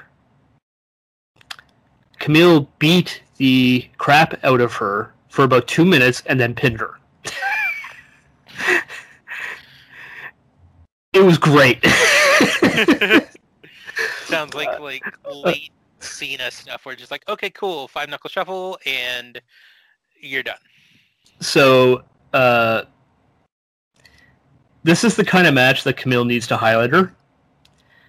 Because Gracia went right after her, and she went to Hurricanrana Camille. She ran up the ropes with like a lucha-type Hurricanrana, and Camille caught her and just planted her in the middle of the ring with a powerbomb. And not long after that, she was stomping on her, and I don't know if I heard it properly, but I think Camille said, "That's going to make a great gif right there." Loudly to the camera. It was great trash talking. And then she put a torture rack on and spun her, sending threw her. Then so she had her in the submission, the torture rack, and then she pressed her over her head and pulled her down to slam her face first on the mat. Then hit her with a spear soon thereafter to pin her. Great squash. Really good. Did you find out who was on Impact commentary? Yeah, so it is not Devon Dudley, but it is D'Lo Brown. So I would like to think that's a fair mistake to make on my part. Yes. Well, they have very similar sounding names. Yes. So next up we had the Pope in an interview segment. And he talked about how he wasn't happy with the way he retained his title in the draw. But he survived, and survival is all that really matters in the end, and that means he successfully defended his title. He said that he was aiming to have 6 more successful defenses, so that with the 7 wins, he's going to challenge for the NWA World Heavyweight Championship. He said he's going to go in there week in and week out and defend it and fight, but everyone who comes from him better be ready. Good promo.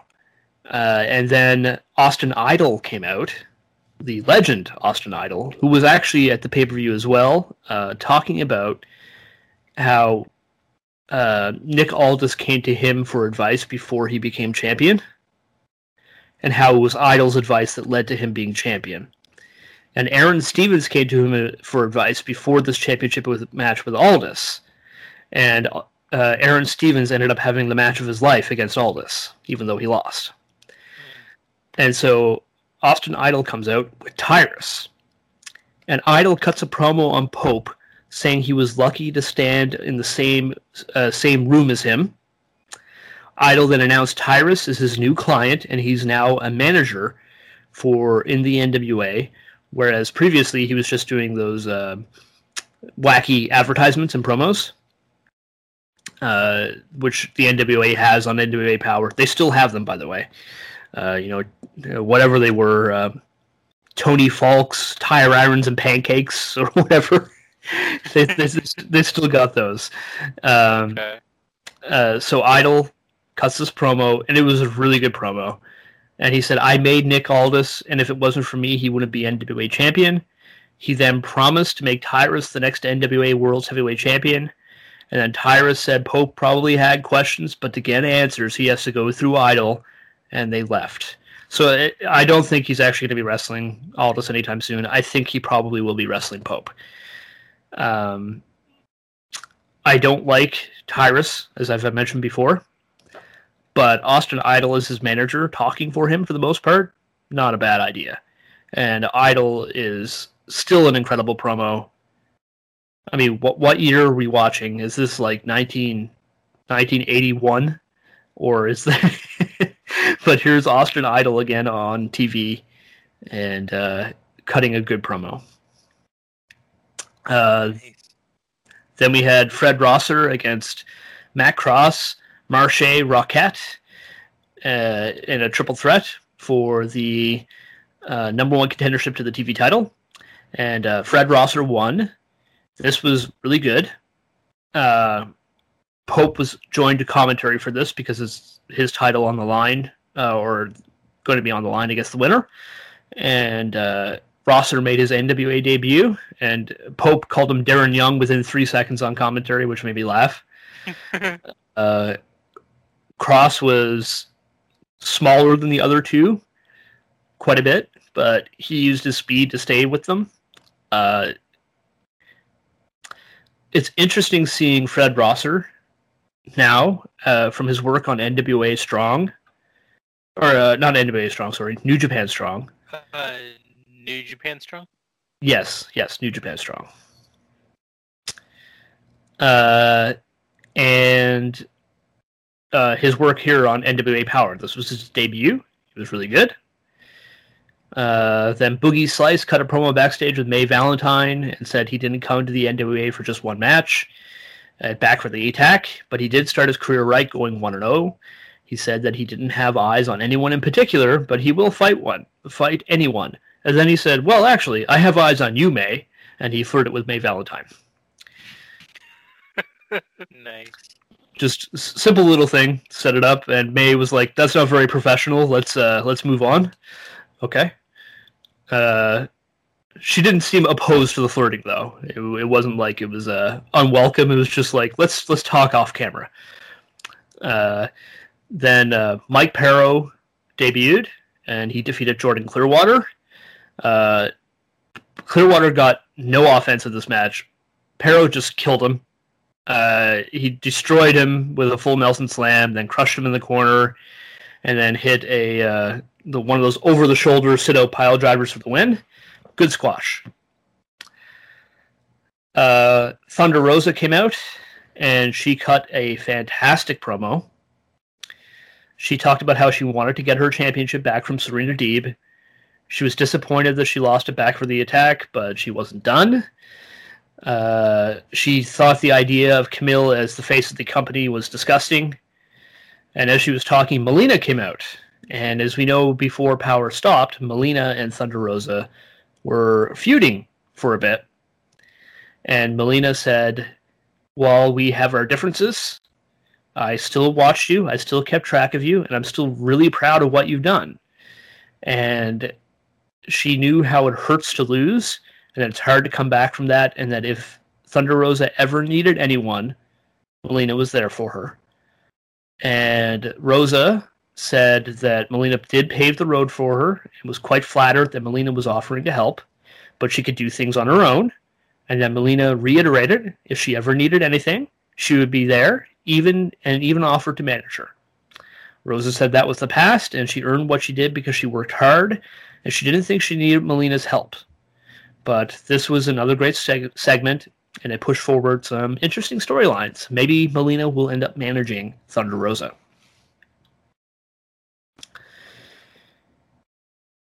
That's very cool.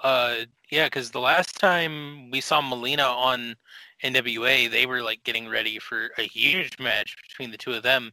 Because if I remember right, it's Melina and Marty Bell that were aligned with one another, and Thunder Rosa was very briefly aligned, and then kind of went off and did her own thing. Correct? Yes, yes. Thunder Rosa was briefly aligned with Marty Bell, or Marty Bell and Melina, then broke off and did her own thing, and Marty Bell has left the company since then. So we won't be seeing her any longer unless she signs a new contract. Right. Strictly Business was in the main event, and they were against the Pope and the tag team champions Aaron Stevens and Kratos, and they introduced their mystery tag partner Chris Adonis. And it seemed very hypocritical of Aldis to do this when he said he didn't approve of what Chris Adonis did earlier on the or did to Trevor Murdoch on the pay-per-view. This was a good match. Aldis condemned the actions of Adonis earlier against Murdoch, but welcomed him here as a tag partner, and the hypocrisy of the heels shone through here, and Tim Storm pointed it out right away. He said, man, Aldis is going to do whatever it takes, and he's going to lie, and he's going to cheat, and he's going to pretend to be honorable, but when it comes down to it, he's going to do what it takes to win. Mm-hmm. Classic heel stuff. And then this match was fine. It was a really good back-and-forth match. Aldis tried to lock a cloverleaf on Pope, but he ate a super kick from Stevens when he did. Pope hit the STO on Adonis, but Kratos blind tagged in as Pope was arguing with the referee. Kratos grabbed a chair and tried to kill Adonis with it, but Stevens pulled the chair away, saying, we're not going to win that way, we're not going to cheat. And throughout the match, Kratos has been yelling at Aaron Stevens because Aaron Stevens was not cheating. And remember, Stevens was the heel originally before he came back with Back for the Attack. And Kratos became his partner at Primetime Live, the United Wrestling Network. And that's when they won the titles. And Kratos was still a heel in this situation. And so he's been berating Stevens throughout the match. And especially when they were getting the heat on Stevens. But Stevens pulls the chair away. Then Adonis rolled Kratos up and won with a handful of tights. In the post-match, Aaron Stevens said that Kratos didn't need the chair to win and handed him his title back, the tag title, saying that they weren't going to wrestle that way. Kratos said that Stevens should have let him do it, and the show went off the air with the two arguing. So we got several stories advanced here, and Aaron Stevens, the newly found babyface, arguing with his tag team partner, who is still a heel, which actually makes sense. It makes sense that Stevens would be a babyface. After his friend died, he's had a change of heart and a change of philosophy. Philosophy. There we go. Tongue getting all tied. And it made sense that he would have that change of perspective. And Kratos makes sense that he wouldn't. He didn't know Question Mark. He never wrestled with Question Mark. He wasn't in the NWA when Question Mark was around. And so he wants Aaron Stevens to cheat. And Aaron Stevens does not. So a good story between the two. And obviously there's great stuff going on with Pope. They're seeding down the line Pope versus Aldis, but they're also seeding Pope versus Tyrus. And obviously they're setting up Camille versus Serena Deeb, and they're setting up a rematch with Thunder Rosa. Lots of good stories advanced. Yeah, no, it sounds like a couple of really just phenomenal nights of wrestling from the NWA out in Atlanta. And I agree with you. It's nice to see a tag team kind of start to make that split, but for it to make sense where, Aaron Stevens goes through this traumatic event, wants to change his ways, starts doing things the right way, and then this guy that he met in the interim who understands him to be a certain kind of way, doesn't quite get why he's changing, doesn't understand the importance of it, and so that's like a big point of contention. I really like that that's a major story point for him because it makes sense. I mean, who hasn't had a friend that, you know, was stuck in an old way that you may have entertained at one point, and then you try to like grow and become someone different, and you end up having to leave somebody behind. Yeah. Yep. And that seems to be exactly what they're doing here.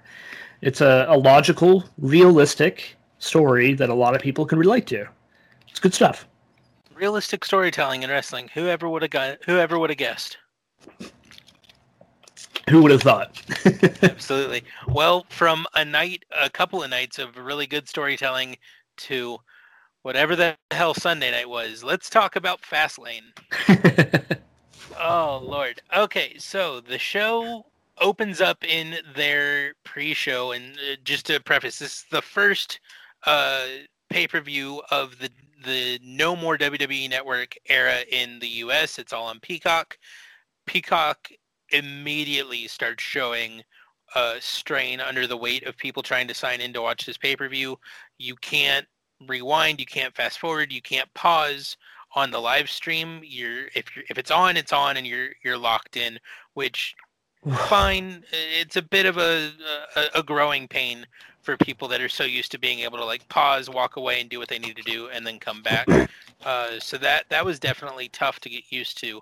But the show opens up with what I will begrudgingly call a very good match between Matt Riddle and Mustafa Ali for Matt Riddle's United States Championship. Riddle ends up retaining the title, but after the match, and this is where it actually got really good for me, after the match, the members of Retribution, who have all been kind of on the outside just watching this go down, come into the ring and beat down Ali even further than the match led to him being like beaten down, and leave him laying in the middle of the ring as they exit. There's been some activity on Twitter with people like Mia Yim abandoning her Reckoning Twitter account and restarting tweeting from the Mia Yim account. And then there are other people still maintaining their Retribution Twitter accounts. So it's going to be interesting to see what all comes of that story, if anything, around WrestleMania time. They didn't address it on Raw? Not that I saw, but Raw is also 4 hours long, so it's very possible that it was brought up and I just missed it. But yeah, not that I'm aware of it. It was not brought up on Raw. Okay. Part of me thinks that it's just going to reintroduce them as new characters, and that's it. Yeah, it's kind of what I'm thinking, is especially with Rhea Ripley making her debut on Raw and needing someone to kind of butt heads with. I feel like that's kind of where we're going to get Mia Yim to kind of make her debut and be just this badass, female heel, so that Rhea can maintain her babyface role. And then just, I mean, Dominik Dijakovic does not need to be wrestling in a mask. He just needs to be Dominik Dijak and just go crazy. Yeah. Oh, well, sorry. Dijakovic. Yes. Instead of just Donovan Dijak. So much easier. It doesn't make sense why they would add syllables to his name.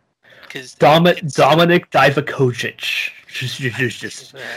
Yeah, it doesn't make any sense to me. But, if I waited for WWE to make sense, I'd be a very sad person. And you'd be waiting for a long time. Yes. So that'll actually bring us into the main show of Fastlane, which opened up with Shayna Baszler and Nia Jax, your current WWE Women's Tag Team Champions, because NXT has their own Tag Team Championships now for the women. But these are the main brand Tag Team Champions facing off against Sasha Banks, who is your SmackDown champion. Or is she Raw? No, she's. I mean, that tells you all you need to know about that division, that I can't remember which division she's the champion of. But and Bianca Belair, who is her opponent at WrestleMania, facing off against one another. It was a match. It was okay.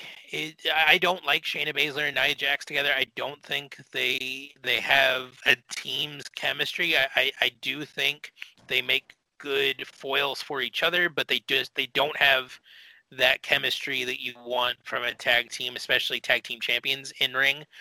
Sasha and Bianca are, of course, incredible talents and incredible performers.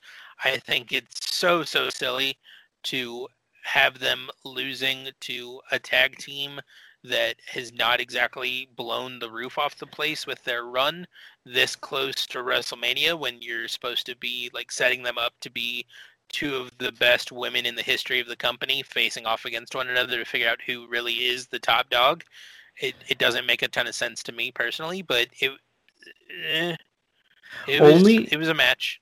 Only in WWE do you have people losing their matches to lead into a title match at WrestleMania. And not only that, but only in WWE do you have people losing a title match where there's no longer guaranteed, or supposedly, quote unquote, no longer guaranteed rematches, and then 2 weeks later getting a rematch on a pay-per-view right before WrestleMania and still losing clean. I guarantee you Vince has forgotten the no rematches rule. I guarantee you he's forgotten it. Oh, that would not shock me at all, and that makes me sad. But that would not shock me. Really, it's perplexing to me because the story between Sasha and Bianca should be so simple. It's the two best women's wrestlers in the world beating everybody until they face each other and one of them wins. Yeah. That's all it needs to be. And I see what Vince is trying to do. He's trying to do Mega Powers Explode because you have Reginald running around, but Reginald's also running around with like 15 other people at the same time. So he's doing his best to make the Mega Powers Explode match happen for the women, but he's trying to do it in 2 months where the Mega Powers had 2 years of build. It's just it doesn't work. Yeah. Today's Thursday, right? Yes. Is the ROH show tonight?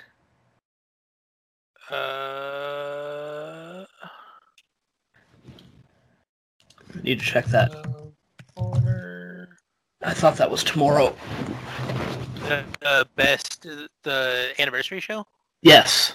Oh, geez, It's tomorrow. It is tomorrow. Okay, thank God. Were you supposed to be covering it? Yes. Uh-oh. It's tomorrow though. Yes. They already put the live post up. The editor must have screwed up. Weird.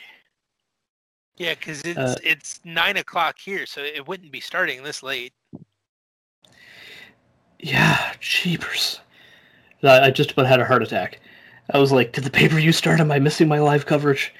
Let's see. Yeah, I won't be able to do the live coverage for this show, but support... Okay, work tomorrow night instead. Okay. The editor posted the live post early. Oh. That's dangerous. Yeah, I just about had a heart attack a second ago because I saw the part pop up on my phone and I was like, I could have swore that show was tomorrow night. Yeah. I was tagged in a tweet and I from the guy who usually recaps the Ring of Honor stuff saying he couldn't do it, and he was like, "Yeah, support my buddy WR Central, me." And I was like, "Oh crap!" And then I looked at it and, oh, thank God, it's in 23 hours. I'm okay. Well, okay. You got the blood pumping, which is more than this pay-per-view can say for itself. Actually, you could probably leave that in. Let's leave that in because it's so ridiculous. It will make people laugh. I almost had a heart attack. Lord. Well, yes, back to the pay-per-view, the horrific show. So Shayna Baszler and Nia Jax come out. I think the most frustrating part of this entire show is that they won clean. There was no heel bullshit. They just beat them, which does so much damage to both of these women right before their massive match at WrestleMania. It's insane to me. And I think, honest to God, I think the reason that Shayna and Nia beat them was so that Vince had an excuse for not making Sasha and Bianca one of the main events for the 2-night WrestleMania. I think he's intentionally burying them so that he can get away with not having the main event one of the nights. That makes sense. It's unfortunate that he's. Well, I don't know if he's deliberately sabotaging them. Like, I don't think Vince ever does anything that's deliberately bad, except for the occasional car crash segment. Like, I think he thinks he's building the best match he can, which is alarming. Yes. Because that he looked at this and said, "This is good. This is the best thing we can make happen with our women's division right now," is just horrifying. And the fact that, like, no disrespect to Shayna Baszler, who could kill me, and Nia Jax, who thinks she could, these two women do not need to be holding your tag team titles this long. Give them to an actual team who's going to do well, and like reunite the Iconics. Give them that moment. Have the Iconics reunite at WrestleMania, take the titles off Shayna and Nia, and then never put those two in a ring together unless they're facing off against one another. It doesn't work for me.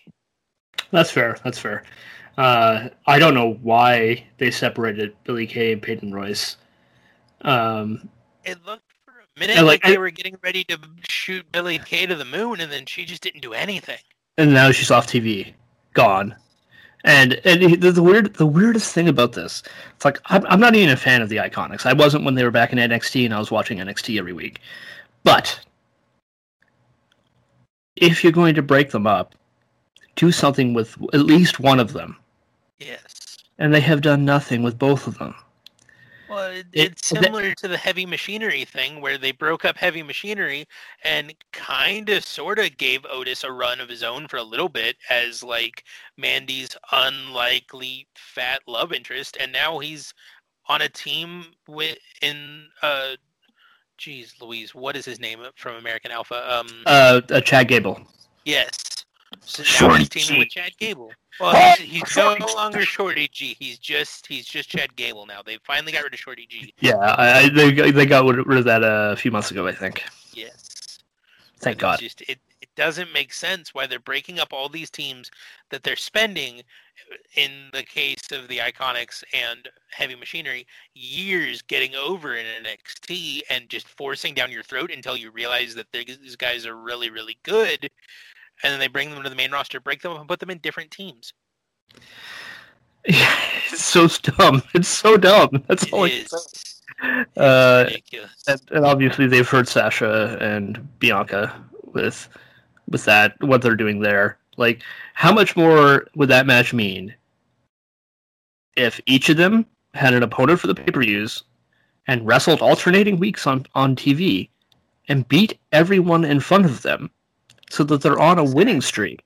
And you said they wanted to be the superpower or the mega powers. Before I had my near-death experience thinking of the ROH pay-per-view tonight, the mega powers was built over a year.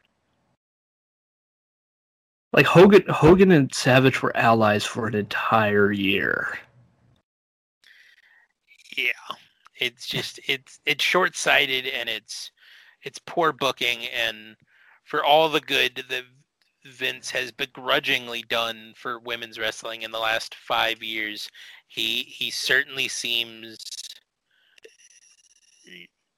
hell-bent rather, to undo as much of it as he can as quickly as he can. And I would argue in many cases those women have gotten over. They had been positioned better. All the women in WWE had been positioned better. But a lot of them have become stars in spite of the booking. Yes. Like Bayley was the easiest top babyface you could ever have. All you had to do was just let her do what she did in NXT.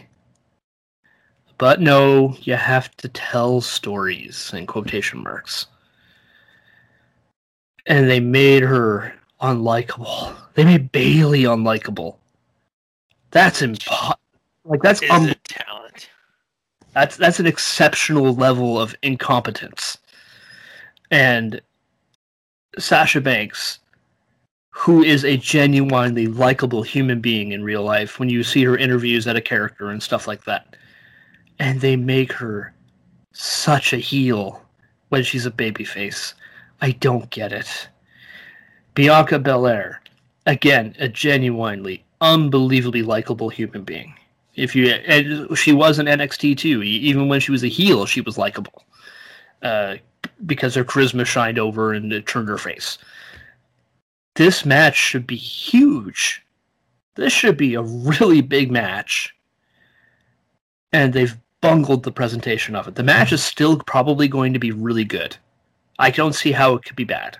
With Sasha Banks is one of the best women's wrestlers in the world, and I'm a fan of Japanese women's wrestling as well, Joshi.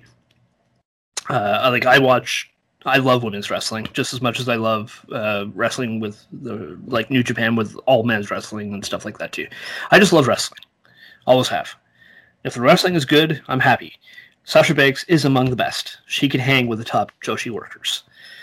Bianca Belair is not at that level yet in terms of in the ring, but when she's with someone who is, she's going to have that level of match. And she's very good. I did watch this past Royal Rumble because a friend asked, and her win in that Royal Rumble was very well done. I wasn't a fan of the match as a whole, but I liked the little things they did at the end with Rhea Ripley and other things like that, and I really liked how Bianca Belair won. I liked how they eliminated Charlotte because they wanted everyone to think Charlotte was the chosen one. They're sometimes the company's remarkably self-aware in those regards. Yes. They knew everyone believes Charlotte was overpushed, so they positioned it to make you think that Charlotte was overpushed in the match before giving you Bianca winning. Now, that presents a problem because that means the company is the heel in that storyline, but that's another story. Maybe we can address that in another day of how WWE positioning the company or management as the heel actually ends up hurting their presentation. But anyways, that really could be an excellent main event level match. And I still think the match is going to be really good, but I don't care about it as much as I would if the story was told better. Of course, I'd be watching if the story was told better, but that's a different story. Yeah, no, it's definitely one where you have to scratch your head and say, for better or for worse, well, what could have been, and then just kind of keep moving. Because if you sit there and you just go over in your mind every way in which they have bungled this from the jump, it's going to hurt your heart. Yes, absolutely. Yeah, absolutely. But continuing on with the pay-per-view, we had Big E, who's your current Intercontinental Champion, in his own words, going biblical on Apollo and pinning him to retain his title. This is a match that should have been on WrestleMania. This is a match that I think, for all of the build-up that they've done in the last 6 months with Big E getting drafted over to SmackDown on his own and doing his own thing away from the New Day and being allowed to be this massive force again, and then bringing in Apollo Crews, who he has a personal history with, and having him kind of become turned heel in the process of chasing after success that he feels he deserves.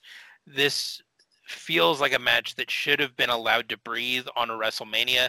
I hope we get to see these two go after it again on a WrestleMania card. Ideally the one coming this year, but with them doing this match so often on TV and then again on Fastlane, it really feels like they gave it to us so that when we don't get it on one of the WrestleMania nights, they can just say, oh, well, it was over here. Just go watch it over here. That's interesting because I'm not convinced they're not going to do the match at Mania now. They might not, but this is WWE. They do endless rematches for no reason. That is true. Who's to say? Yeah, it's one where I hope, but every time I hope with this company, they find a way to yank the football out from in front of me. They're very Lucy to my Charlie Brown, I so was gonna say. I go into it with an understanding that I'm gonna land on my ass and look ridiculous, and then it doesn't hurt so bad when it happens. Oh man! But moving on, we had Braun Strowman defeating Elias via pinfall. This was a squash, and a very fast squash. This felt like this could have been a Raw match. In fact, it probably should have been a Raw match. This was meant to be Shane McMahon versus Braun Strowman after Braun Strowman felt disrespected by McMahon. He was forced out of that match with Braun. If I'm remembering properly, he quoted his stomach issues that he's had flare up in the past as to why he couldn't compete in the match. So we had Elias, and Elias is a great bumper and will sell until the cows come home, but I could not care less about watching Braun Strowman run Elias over. I didn't care. It was a very meh way to keep the match going and keep the night moving. So, yeah, it was originally Braun. I think it was Shane hurt himself in a training thing, hurt his knee. Okay. In like a training montage, if I remember correctly. I don't watch, but I still follow. If you understand what I mean. And honestly, you probably have better knowledge of a lot of this than I do, because all you do is follow, so you're not being like hit over the head with the hours of inane shit that we get instead of the matches. Yeah, so I kind of get the general direction rather than the having to suffer through some of the stuff. But let's see if I remember correctly. I'm just closing my eyes trying to think. Shane, yeah, so I think Shane hurt his knee, and that's what they did with that. But the thing that's really the most frustrating part about it was that it is a false advertising. It's bait and switch. And people would say, "Oh, to change." They love to do that. Yeah, but see, card subject to change is supposed to be for acts of God. Like the weather happened and the guy couldn't get here. That's why card is subject to change. It's not supposed to be used as an excuse to bait and switch your audience, which is what WWE does. And WCW did this all the time on their house shows, and their house show business died before they died. WWE does it, and their house show business was dying before the pandemic. I don't think that's a coincidence. You can't advertise something, promise it to the fans, and then not deliver without an actual good excuse. Occasionally, ever so occasionally, you can do a kayfabe injury and have someone removed from the match. But you look at the Ring of Honor pay-per-view coming up. Dragon Lee cannot be there because of a minor surgery that he had. And he had a busted eardrum for a long time now, and he had to get it fixed. And it just got to the point of where doctors wouldn't clear him unless he got it fixed. So he's getting it fixed. So he couldn't be on the show. Because he couldn't be on the show, they've had to replace it with other matches, but they've apologized. They've announced it long beforehand so that you know, and they're going to deliver to you what the best card they can in light of Dragon Lee not being there. AEW, when a guy goes out with COVID or an injury, they explain it to you, card subject to change, but otherwise their announced lineup is delivered every single time. New Japan does the same thing. Every promotion in the world does this, except WWE. Because that's the norm. WWE makes you think that's the normal way to approach something because they're the biggest game in town. But the way WWE does wrestling actually isn't the normal way to do wrestling. Never, in many ways. And the things like that, especially just when it comes to cards subject to change. Nobody else does this in the history of wrestling. No one else has, except for WCW. And we know how that ended.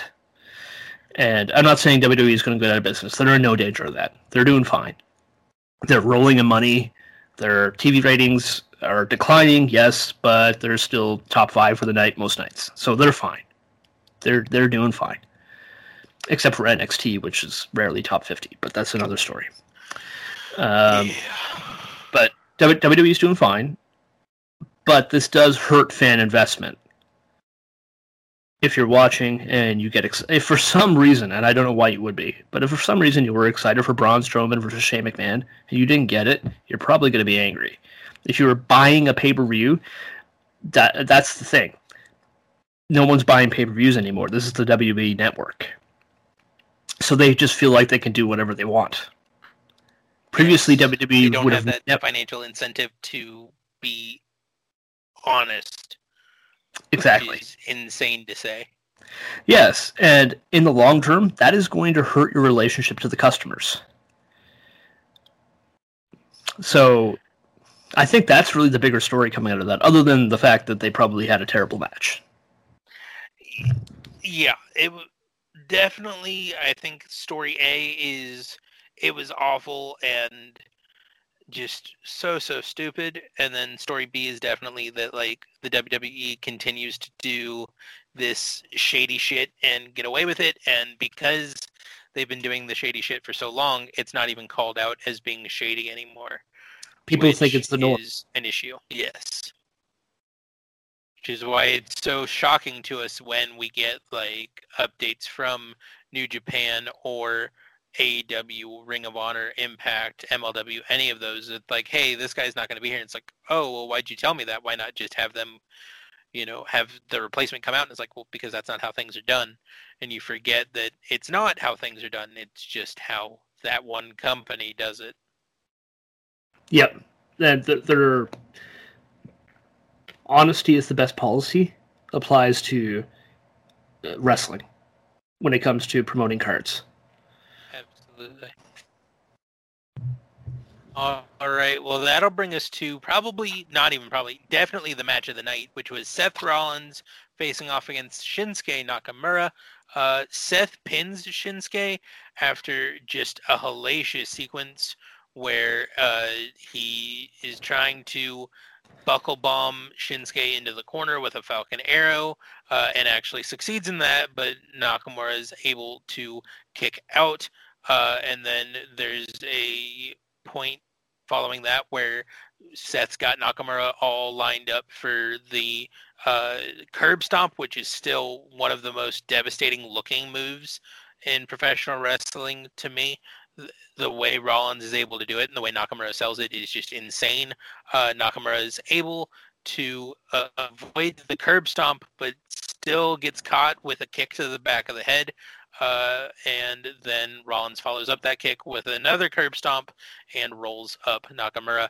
This was insane and honestly should have taken the show off the air. It was so good. I don't know how. Well, I shouldn't say that.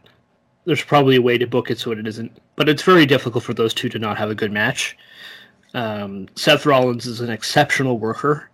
Shinsuke Nakamura is one of the greatest wrestlers of all time, and it would be very difficult for those two to not have a good match.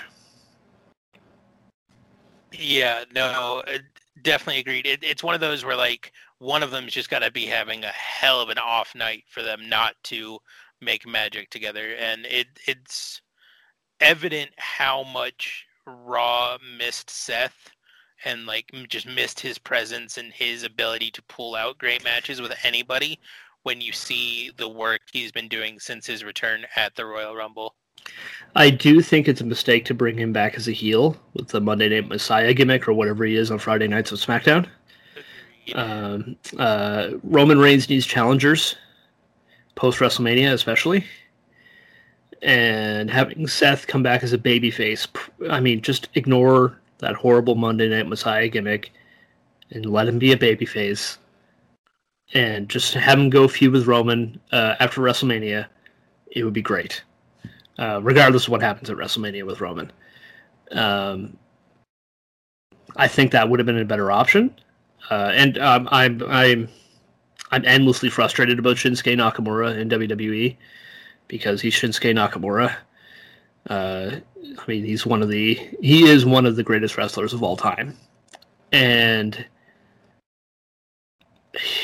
just so much money left on the table because he could be a top guy anywhere. He's so good, and I mean, in some matches he only goes halfway, but in WWE he doesn't need to do the New Japan style. He doesn't have to have a good match, but when he does do the New Japan style, which I assume we probably got a little bit off with Seth Rollins here, it was probably a great match.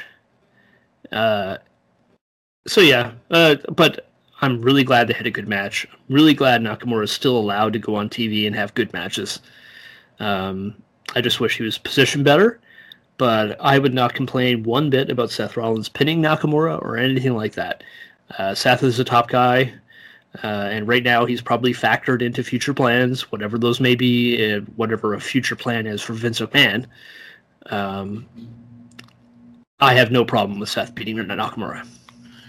Yeah, no, it's definitely one where Nakamura loses nothing by losing this match, and Seth gains everything by coming in and putting on a performance like this and kind of showing people that even though he was away and taking care of family matters, he can still bring out the stops like this. I agree with you that they should have left this Messiah gimmick behind.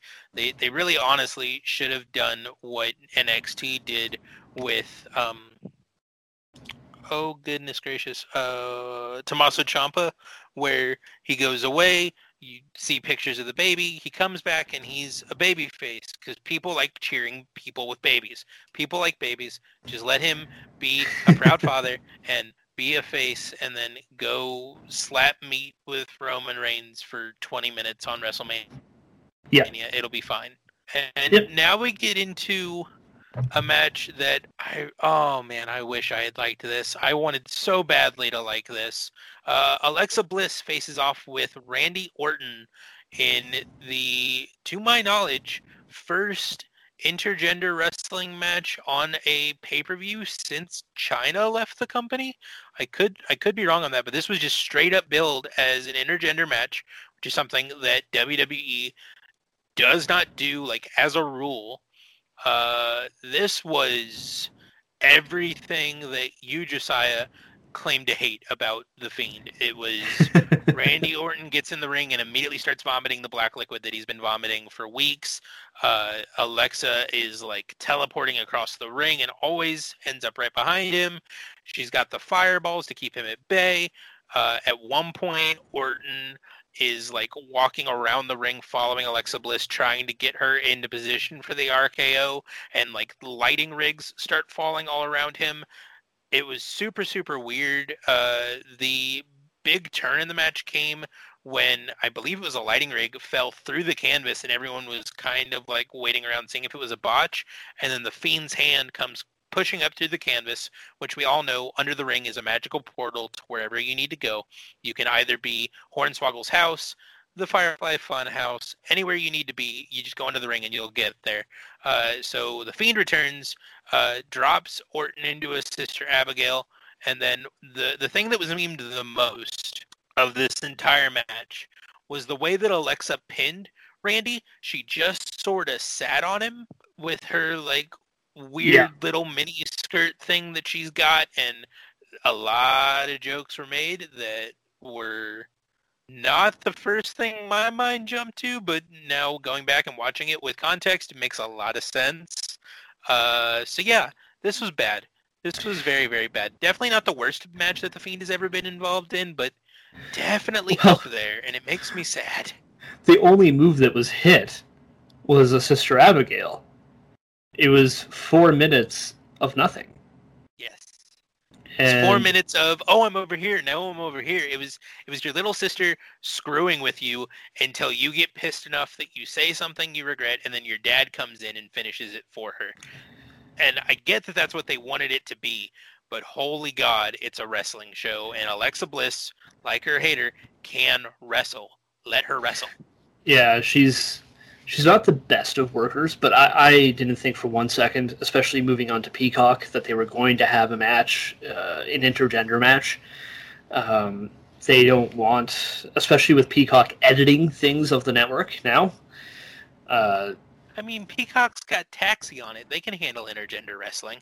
Yeah, I know, but you're not wrong. You're not wrong.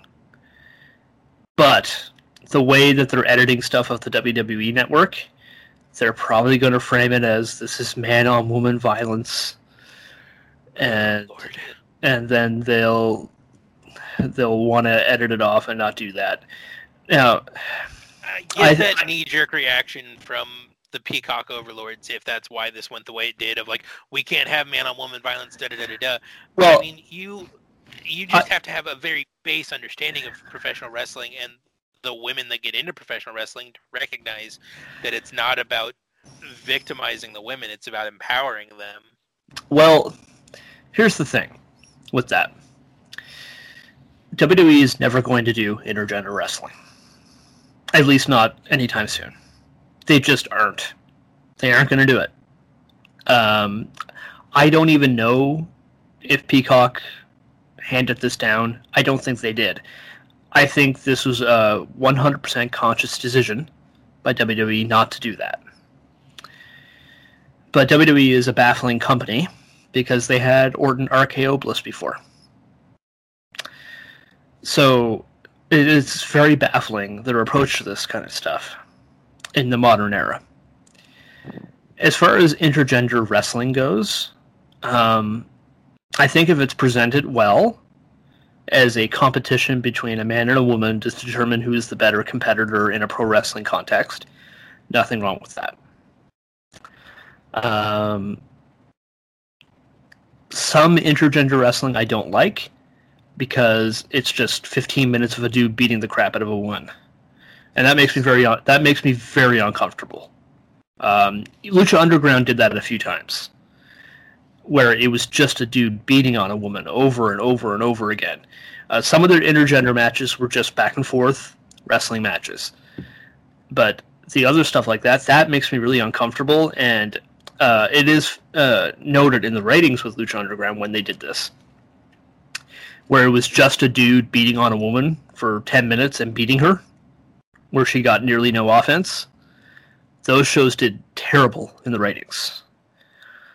The matches and shows where they just did a straight wrestling match, where it was back and forth and it was even, just like a competition, those shows did fine in the ratings. So I think it's down to presentation, and I think WWE could present intergender wrestling correctly if they wanted to. But I don't think they're going to. I don't think they're going to present a period. Because they do have an antiquated view in terms of men versus women in a professional wrestling context. This isn't like the NBA or something like that. Like, women's NBA teams versus a men's NBA team probably won't work very well because of the size difference. But maybe they could. I don't know. That could be an interesting thing if they did that. But WWE is fake. Wrestling is fake. You could present this in a way that is good. I don't trust WWE to do it if they did. And I don't think WWE is going to even entertain going down that road. When they announced this match, I was 100% sure it was going to be all gimmick, and there was going to be no wrestling involved. And I was right, which is unfortunate.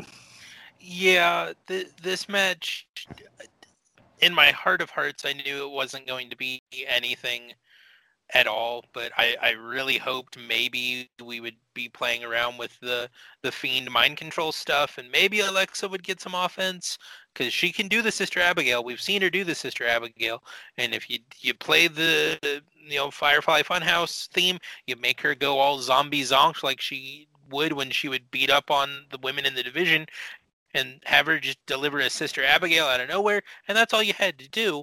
You keep everybody strong, you make her look like $1 million when she's under mind control, but it became a gimmicky mess, and I really shouldn't have expected anything more if we're being honest. Mm-hmm. Mm-hmm. Yeah, I'll just leave it at that.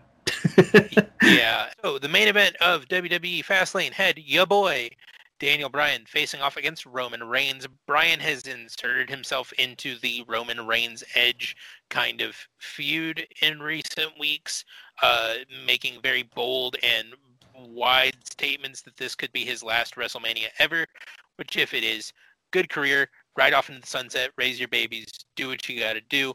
I hope it's not, but it could be. This was a very typical Reigns match. I mean, it's spears, it's a lot of high and heavy impact offense, but Bryan's able to do his style of wrestling a couple of times.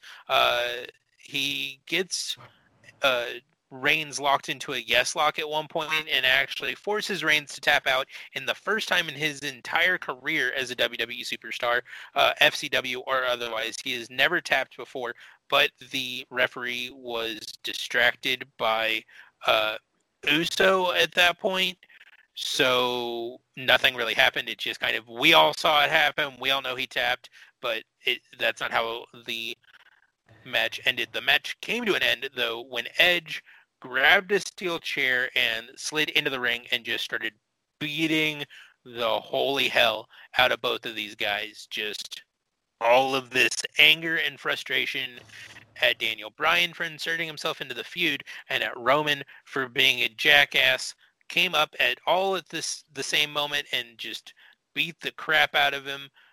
So it was called a disqualification and Roman retained his title. This was a perfect match, and there were rumors pretty much immediately after the match that the WrestleMania match between Reigns and Edge had been added with Daniel Bryan, which, as of recording, has not yet been confirmed. Okay. I think the finish was actually a little bit different than what you had there. Did they hit Edge at any point by accident? Like, did Daniel Bryan hit him by accident? I could be wrong. Yes, you are completely right. This whole pay-per-view was insane, and I just missed out on things. Yeah, so it looks like Bryan had the steel chair in hand at first because Jey Uso had come in and laid everybody out, and so Bryan comes back in after regaining his strength and takes out Jey and accidentally hits Edge. Hits Edge. Okay. So Bryan hits Jey, knocks him out the ring, but also clips Edge with it, which is when Edge just kind of goes insane with that steel chair. Right. That's my bad. Okay. And then after that, a second referee came down and Reigns crawled over and pinned Bryan.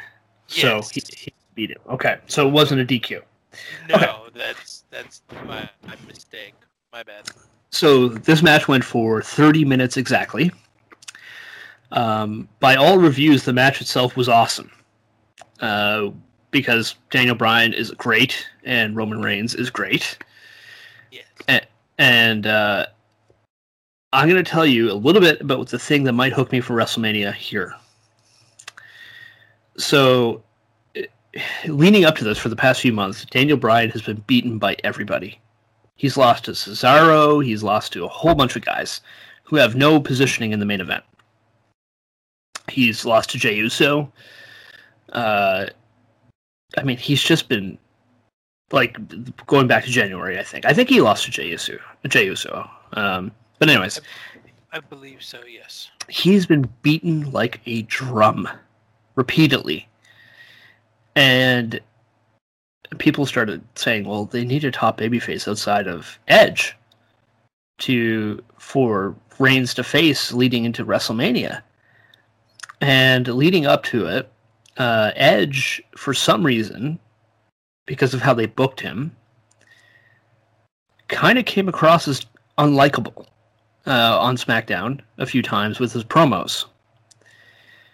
And then when they started to factor Daniel Bryan into the shot at Fastlane, why would Edge be angry to face Daniel Bryan at WrestleMania? That doesn't make any sense as a babyface.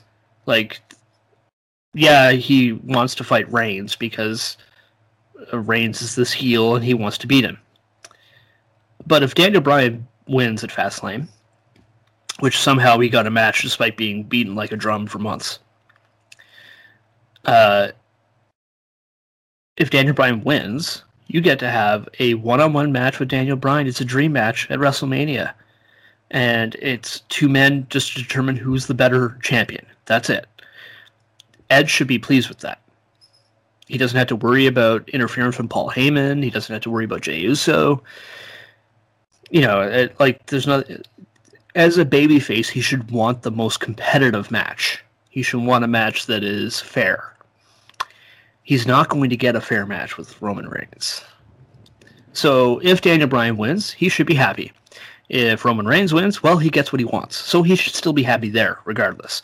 But he should be okay with either one of those things, because he's a babyface. But for some reason, he was really angry that Daniel Bryan might win, leading into it, which is kind of baffling when Edge was a babyface.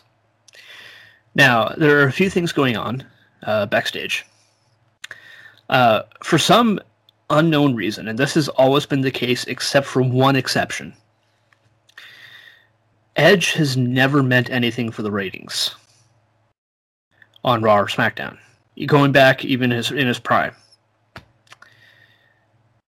His return did lower numbers than shows without him, which is just weird. I don't understand, because Edge is a star. Edge is awesome. I love Edge. The only time he's ever meant anything for the ratings is when he beat John Cena at New Year's Revolution and became champion for the first time after cashing in Money in the Bank, when he became the ultimate opportunist, or whatever line Michael Cole spews. But even back then, like, his segments that he's in, for some reason, just don't do well or don't draw new viewers. They don't retain viewers. His episode of NXT did 600,000 viewers. It did not boost NXT. NXT went down. It's just weird. I don't understand it. I have no idea why this is reflected in the ratings. But Vince could be looking at that and think that Edge as the top babyface leading into WrestleMania is a bad idea. So we're going to turn him heel. And that's what happened here. I think Edge turned heel.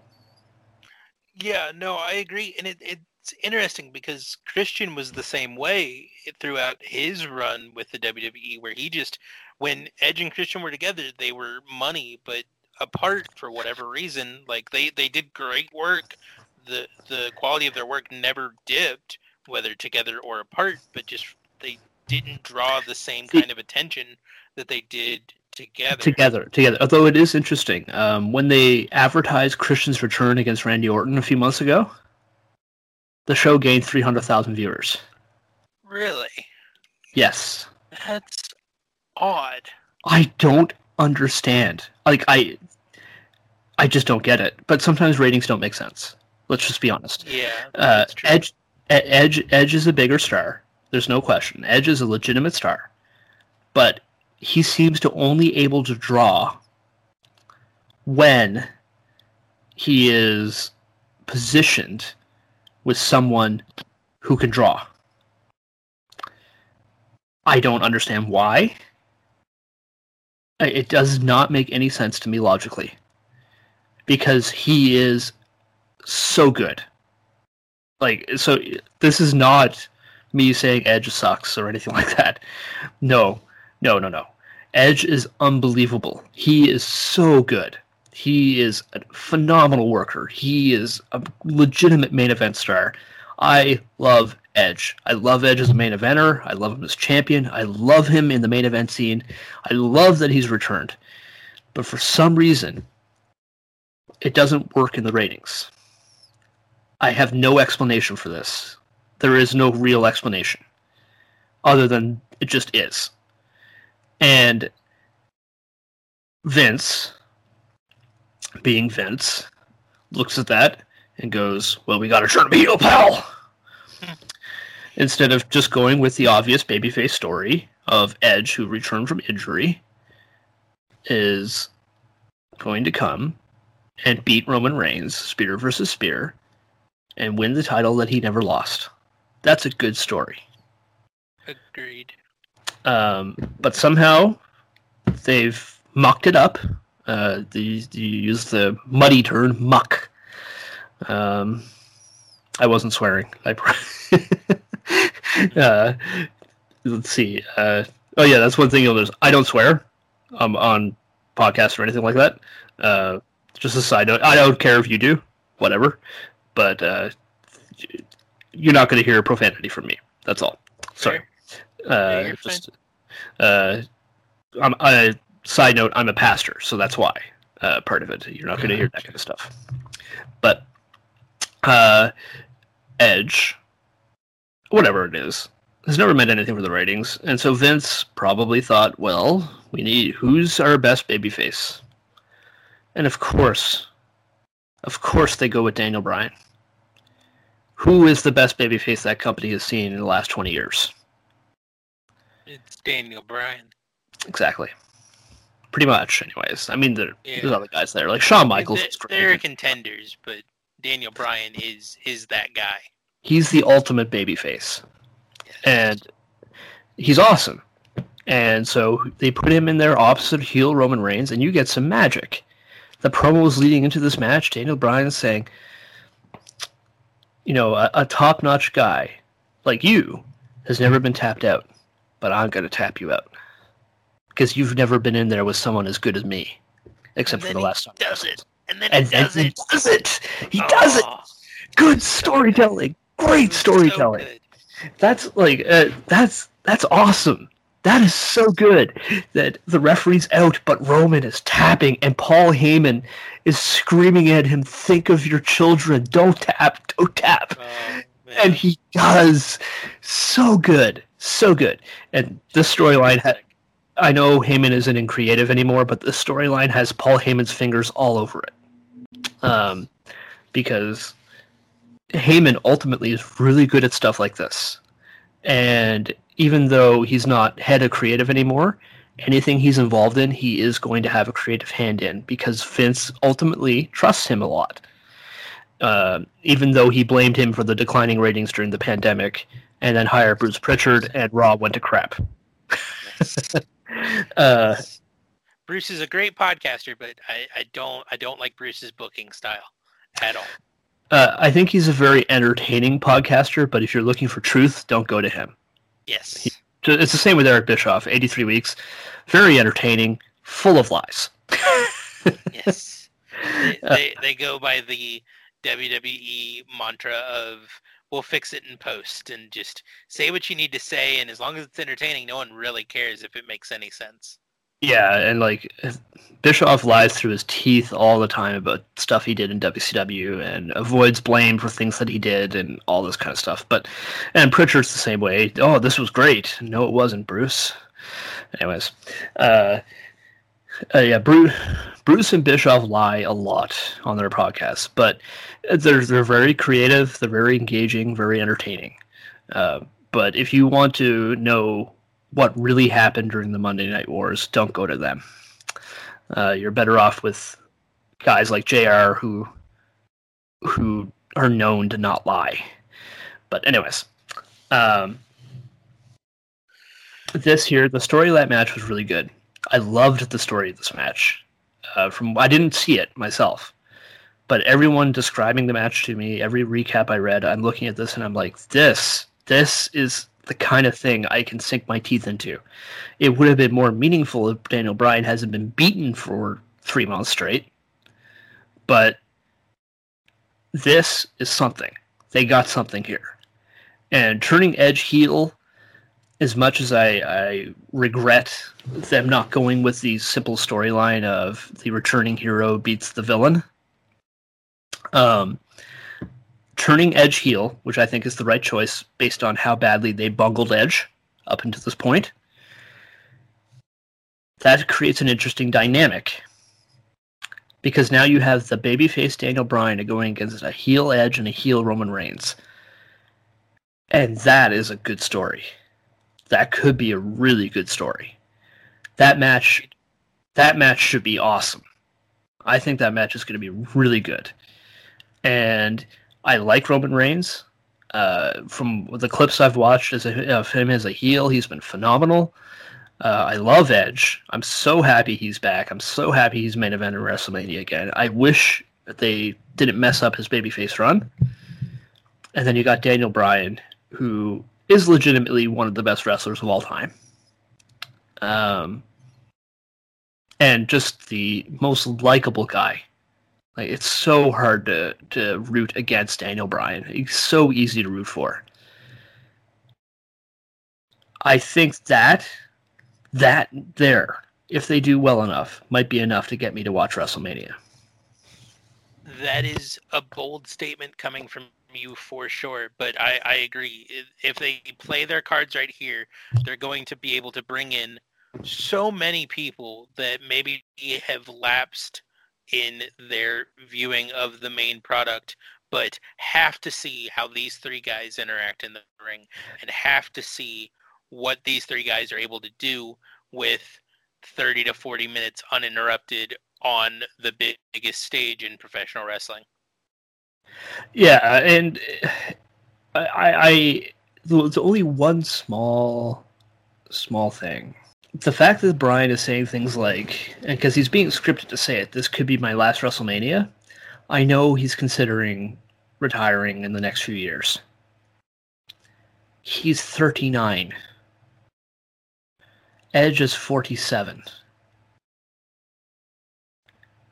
Bryan might retire and then go to the indies, or he might retire into a creative job. Fine. That's okay.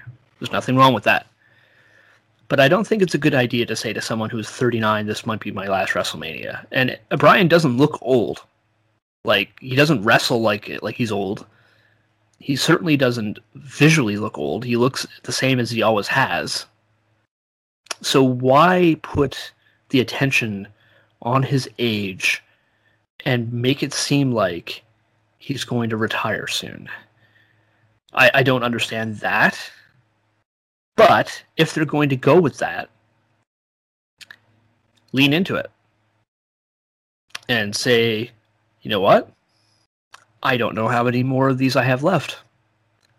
So I am sure as heck going to make this worth it. I am going to win. And that might be the direction they go. And in which case, if they do, good. The idea of promoting this as a potential last match for Daniel Bryan could be very interesting. Agreed. And I do think that, especially in recent years, watching all of these guys that have kind of walked away from mainstream sports because of injury and because of the things that they've faced inside and out of, like, the gladiatorial arena of their chosen sport, and walked away with their health so that they could be, you know, adults and raise their children and things like that. I think that would really be attractive to someone like Daniel Bryan, who has already lost his career once, of being able to say, I'm going out on my own terms so that I can get up in the morning and play with my daughter and not feel like I'm going to die every day, and kind of join Brie in the beauty of a healthy retirement. It's true. And the truth is, too, though, if he retires and doesn't join creative in WWE or something like that, and he just goes off on his own life and leaves WWE, I wouldn't be shocked if he did the occasional match for a few years. That is fair, yeah. But, you know what? If he retires, good for him. Like, he's leaving healthy, good. But I don't think he's done yet, and I don't think he's close to done. Not yet. I think he's got a few years left in him. Yeah, no, I agree. I think, if anything, he may lose at Mania and then, like, take 6 months to a year off and just kind of be home with his wife and his kid. But he also did just recently have that same kind of break. So I think they're really building this up to be, this might be my last Mania, my last chance, my last moment, and then maybe you give him the title and you have him hold it, and he's the triumphant return. You know, he's got the title as a babyface again, or you have him lose and then you have him chase either Edge or Roman for the next year. Yeah, and it's another thing where he returned 4 years ago, I think. Or maybe 3 years ago, something like that. And it was so abundantly clear this was the hottest act in the company. And they did give him a title run as a heel. But how do you not have a long babyface run for this guy at the top? Like, you could do real business with this guy as your top babyface. But anyways, all that being said, I'm interested. I think that could be very fun. And I believe that's a good way to draw this one to a close. Absolutely. The 2 hours and 45-minute debut recording for our new podcast. I think there's no way better to end that than saying, Daniel Bryan, whatever you choose to do, Josiah will be sitting in front of his TV watching with rapt attention. Correct. At the very least, if I don't watch WrestleMania, I'm probably going to find a way to watch that match. Absolutely. Well, thank you all so much for tuning in. You can follow me over on Twitter at Gladen, Sam. You want to spell out that comma and read my coverage of all things pro wrestling at dailyddt.com, and also monthly Puro Resu magazine. It's a monthly publication. It comes out in physical form, which is like a collector's item. They're beautiful, beautiful magazines. And then you can also get that on Kindle, iPad, wherever you get your digital magazines. Josiah, give them your pluggles. So at WR_Central on Twitter is where you can find me. I also write at dailyddt.com and wrestlingobserver.com or f4wonline.com. If you watch Wrestling Observer live, you can, or listen to it. You can listen to it or watch it on Twitch every day for free, and I'm a mod in the mod chat on Twitch. So come say hi there as well. The mods are a welcoming group, but some of the Twitch homies, as they're called, are really Twitch jabronis, and we have to slap the band hammer on them. But if you're cool, don't worry, come chat, and we'll be glad to have you to talk all the wrestling news there as well. But yes, I recap the NWA for the Wrestling Observer, and for Daily DDT, I recap AEW and NJPW when I can. Absolutely. Don't forget to subscribe to our show wherever you get the podcast. Leave us a rating and a review. It really seriously helps us out. You can follow the show on Twitter at LapScraps. That's LAPSEDGRAPS. And until next time, we out.